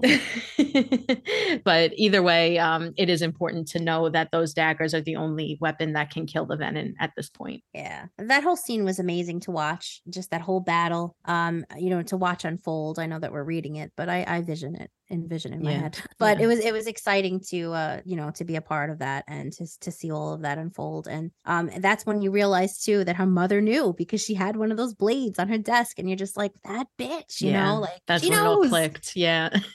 So that's exciting too. And I had to go back again to that chapter also. And I was like, she did have it on her desk, didn't she? And she did. And I was just like, but it goes to show again how, Dane had the opportunity if he knew. I don't know if he did know about the venom, Brennan, but he could have given her some kind of heads up or some kind of tool to help her make sure she, for her survival. Whereas Xaden steps up to the plate once again and says, look, I'll give myself 2 less or however many he gave her. So this way you have a fighting chance. And this is what you could take them out with. So yeah, great scene. Very exciting to see what comes up in the next couple books. And yeah, man. Yeah. So during the battle, Violet, as smart as she is and as powerful as she is, she's struck by Venon's blade, which happened to be poisoned. So due to her extensive knowledge of poison, she's able to relay the poison used before losing consciousness. Xaden brings her to a location that is later to be revealed as the capital of Tyrandor. And Xaden's home, it was Xaden's home before it was decimated in the war. We also learn that she was brought to this location to be mended by her brother, Brennan. He's alive. Woo. What a cliffhanger this is, because the book just ends after we find that out. So what do you think of that crazy ending? What do you think about the fact that he's alive? What do you think, girl? Yeah. I mean, as soon as this book ended, it was like, and then Brennan walked in and I was like, oh my God. And then the book just ends and I was like, fuck you, Becky. Fuck you, Becky Yars. How dare you? You know what I mean? I know. But I mean, I loved this reveal. I thought that it was so interesting. There was a moment earlier in the book where they're talking about how Taryn's previous bonded rider was trying to resurrect Brennan, and that's how he was killed. So at the time, I was like, oh, it would be cool if that worked. And now I'm like, did it work? Is that what happened? Or, was he resurrected, or did he fake his death? I need to know. I need to know what happened, and I want the answers now. I can't wait till November. But yeah, this was such a great reveal. It was just really mind-blowing at the time. I was like, oh my God, I can't believe he really is alive. I need to know. I need answers now about what happened. Yeah. Alex told me when she read this, because she read it before I did, that she had a book hangover afterwards. And I didn't understand what she meant, but I completely understand now, because no book is holding up. When I read it, I'm like, oh, I just want to read that book again, or I want to read the next chapter, the next book in the series. But I have so many questions. So Brennan's alive. We find out about the dragon, the last rider that tried to revive Brennan, and obviously did it work? Obviously something worked, right? Because he's alive. So why did he fake his death if he didn't go back to the people and tell them, like, okay, well, I'm alive, by the way? Not even his parents. So many questions there. Obviously he's on a different team. Did Xaden know he was alive? I mean, I guess, right? Because he brought her there. Did he ask Taryn? Did Brennan ask Taryn to bond with his sister? I mean, I just have so many questions. Do the dragons know? It's so exciting. I think at one point Xaden says to Violet, like, I liked you before, like, for way longer than you can even know. So we definitely know that he knew Brennan was alive, because as she is kind of in and out of consciousness, she hears him saying, they're like, oh, we need to get her back to Amender. And he's like, I have someone better. So he already knows that he's taken her to Tyrandor. He's taken her to Brennan. He's going to mend her. So I think it's implied that they knew each other. And maybe Brennan was talking about Violet. Maybe he, knew maybe about that's Violet. Why Xaden has a soft spot for her. Exactly. Exciting. Yeah. And I think that we have a lot more to learn, but it was really, I think there's going to be a story there that I want to hear. Oh, definitely. And I love that the whole last chapter too is in Xaden's perspective. So we get a little more understanding of, his feelings and what he's thinking, and just the whole last page. I was told once again by Brian from Apple. Shout out to Brian. What up, Brian? But he told me, he didn't say, but he just said that the last page, actually his exact words were, that last page, when you get there, I can't wait to hear your thoughts. And my thoughts were, what? I was like, what just happened? I had to reread it again, because when I was on the last page, a couple of paragraphs up, I was like, nothing's happening on the last page. I was expecting this. I was like, what's going on? And then all of a sudden I read that and I was not disappointed. I was like, say what? So I know, it was funny. Jess was telling me right after she read this, she was like, I got to the last page and I was like, what is everybody talking about? Because like nothing's happening. And then literally like the last sentence, you're like, what? Yeah, like there's a knock on the door. It's her brother. I was like, what do you mean it's her brother? How did you not see that coming? That's another thing. That's why I wanted to read it over again, because I was like, I didn't see this. Like Yeah. I'm usually good at predicting some things, and I did not. That came out of left field, hit me like a brick. So very good, Rebecca Yar Yar. Yeah. Good job with that. I cannot wait until Iron Flame, so this way Yeah. I can learn more about Brennan. And I love that they're rebuilding the city. Also, Yeah. Yeah. that was great to learn that as well. Yeah, and it definitely gives you the impression that this is kind of like a revived rebellion. This is their new headquarters, and it's probably a lot larger than we think. So I can't wait to see more about this rebellion. I can't wait to see more of this conflict between the rebels, or I'm just referring them to them as the rebels now, but I imagine The rebellious people. They will become the rebellious people. But I can't wait to see how the rest of this story unfolds. I'm really looking forward to it. Yeah, and I'm excited to find out too if Mira knew he was alive because I don't think she does. I don't think there's But any way. Yeah. yeah, yay, I so know. good. All right. So, in our Thursday episode this week, we will discuss our predictions for the sequel and what we want to see happen in the next book. But before we give our overall ratings, what do you think of the cover art for this book? And after reading the book, does it make sense to you? Okay, so it makes complete sense because they basically spell it out on the cover. There's two dragons, one's black and one's gold. So we know she's gonna get two dragons, and we know the colors they're gonna be. Obviously, you don't realize that when you see it for the first time, but it does make complete sense. The artwork, once you know the story and once you know what happens there. So I love the artwork. I love the color combination. I think that it's beautiful to look at. So I was a fan. Yeah. I don't know if I don't think there's a gold dragon on the cover. I think the cover itself is gold, and then No, there's there is. There's a gold dragon in the middle. oh, okay. I thought it was white. I don't know. I got to look at it again, but it doesn't matter. Either way, I liked that the whole book cover was gold. So that at first I didn't really like the cover. I was like, I don't know, it's kind of ugly to me. But after reading it, I definitely felt like, oh, okay, I kind of get now why it is gold and why it does have, some of these elements in it. So it made more sense to me after. Yeah, look, just so you could see, you see in the middle, there's a gold dragon and then there's a black one on the top. Yeah, I see. It's the color. I mean, it's the color of the cover, but it's just like the Yeah. outline. Yeah, gotcha. Okay. It's a foreshadowing, but you don't realize it until you know. Yeah. All right. So, yep, let's move on to our ratings. All right. Would you scoop or skip? And how many golden scoops would you give this, Alex? Okay.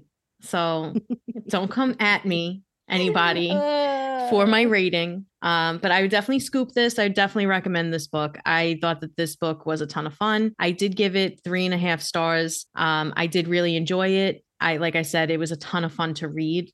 You fly through it. It's so engaging. It has a really good plot. It has good characters, but I did have some writing concerns that I would like to see improvement on. So, for example, I would like some more world building. I would like to have a better understanding of this world, Navarre, and what exactly it's made up of, where the different territories are. I know there's a map at the beginning of the book, but it should really be explained in the book. I would like to have seen a little bit more breakdown of the school itself. And just in general, I mentioned this earlier, but I think that we hear so much about how intelligent Violet is, and we do see that in some areas. And then I feel like when it was convenient for the plot, they just made her less intelligent to be blindsided. And I think that was inconsistent. I think it just needed a little bit of refinement there. I also mentioned some concerns in our last episode with the tone, where it's considered a new adult. It reads more YA. And I do think that we needed a little bit of editing of the tropes in this book. Every single thing I read in here reminded me of something else that I read. And it's fine to have inspirations from other areas, but I do think that you kind of need to take a step back sometimes when you're reading it, from an author perspective, and say, like, do I need to include this element, or can I maybe get rid of this one element or change this up in some way? Because otherwise it just didn't feel overall original. So even though it was a good book, it was a lot of fun, it didn't feel very original to me. It just seemed like she took a lot of what she had seen success in other books and just put it all into this one book. Yeah. I know you said that there was some things that were reminiscent for you of ACOTAR. I didn't read ACOTAR yet, so I can't use that to base it off of. I wish I did, but I did notice some things as well. Like you said, some things reminded me sometimes of Divergent, and some things reminded me of some bits and pieces of other fantasy that I've read. So I could tell that Rebecca Yarros definitely, drew inspiration, this being her first fantasy book. I don't know about the YA. I guess it does seem that way because they're in a college, so you do get that vibe. The sex scene isn't YA.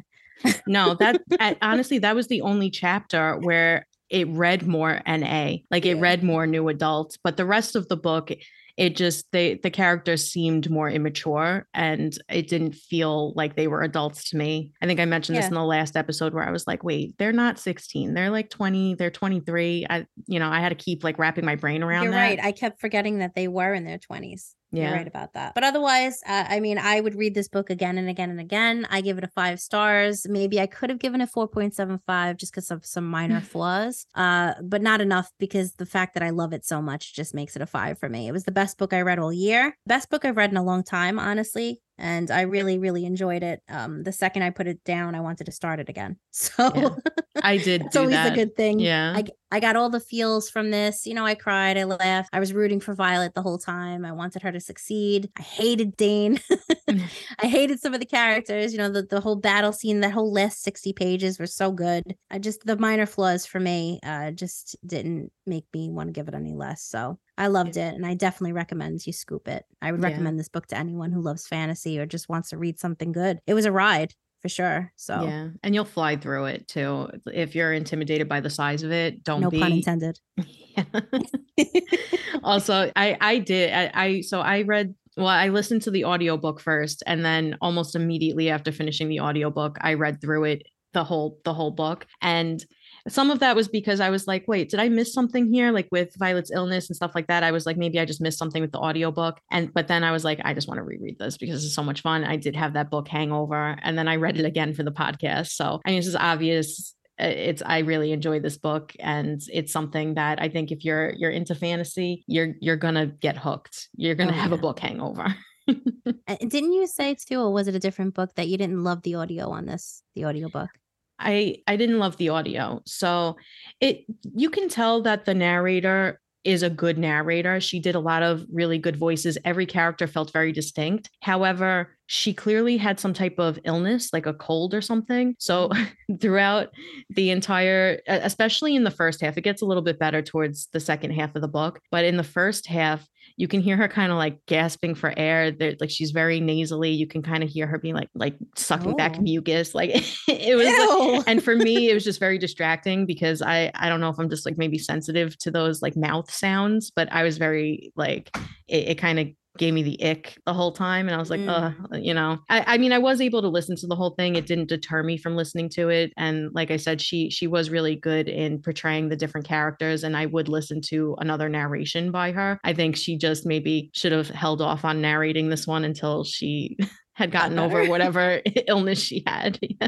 So maybe just for those of you out there who haven't read it and really would like to after this podcast, maybe don't listen to the audiobook first. Maybe grab a physical copy or read it, on the Kindle first before diving into that, so it doesn't change anything for you with your experience with the book. Yeah.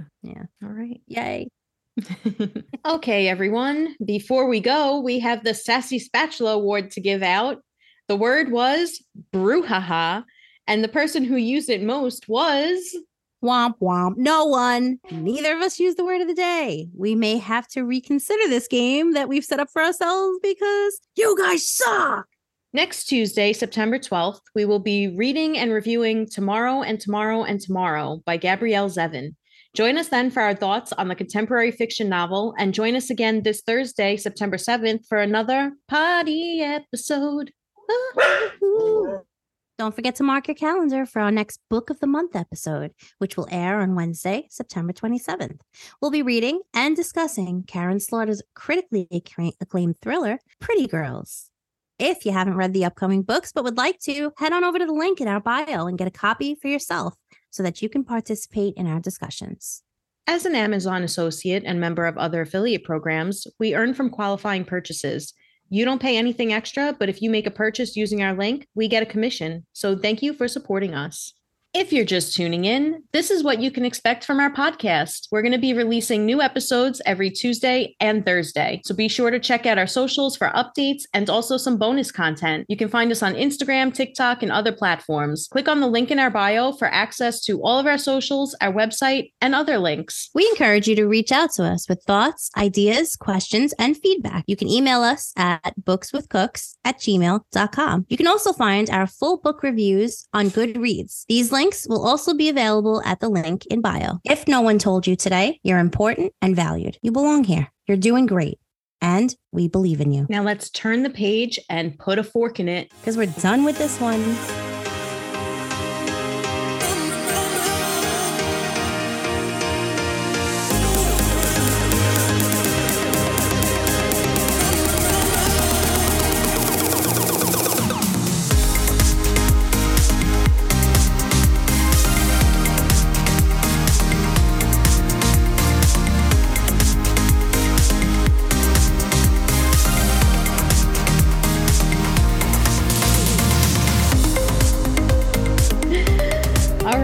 Let's move on to the make it stick activity. You want to give it to them, Jess? We're not going to give them the trivia? Oh, shit. Yes.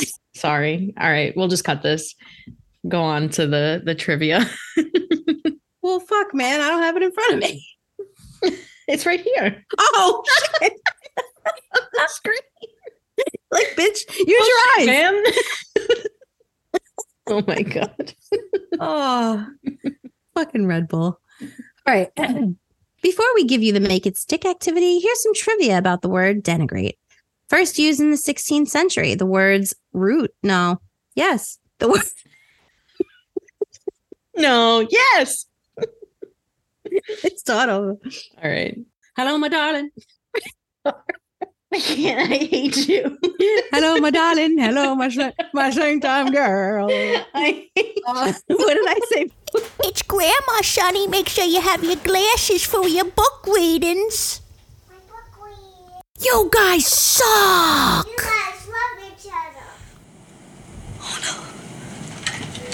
Ladies and gentlemen, as you can see, the captain has turned on the fasten seatbelt sign. It appears we've run into a rough patch of weather, so I have an announcement too. There is a Colonial woman on the wing. It's a woman on the wing. I saw her. There is something they're not telling us. Right. There's a Colonial woman. She was turning butter. She was turning butter on that wing. She is out there right now. Shit.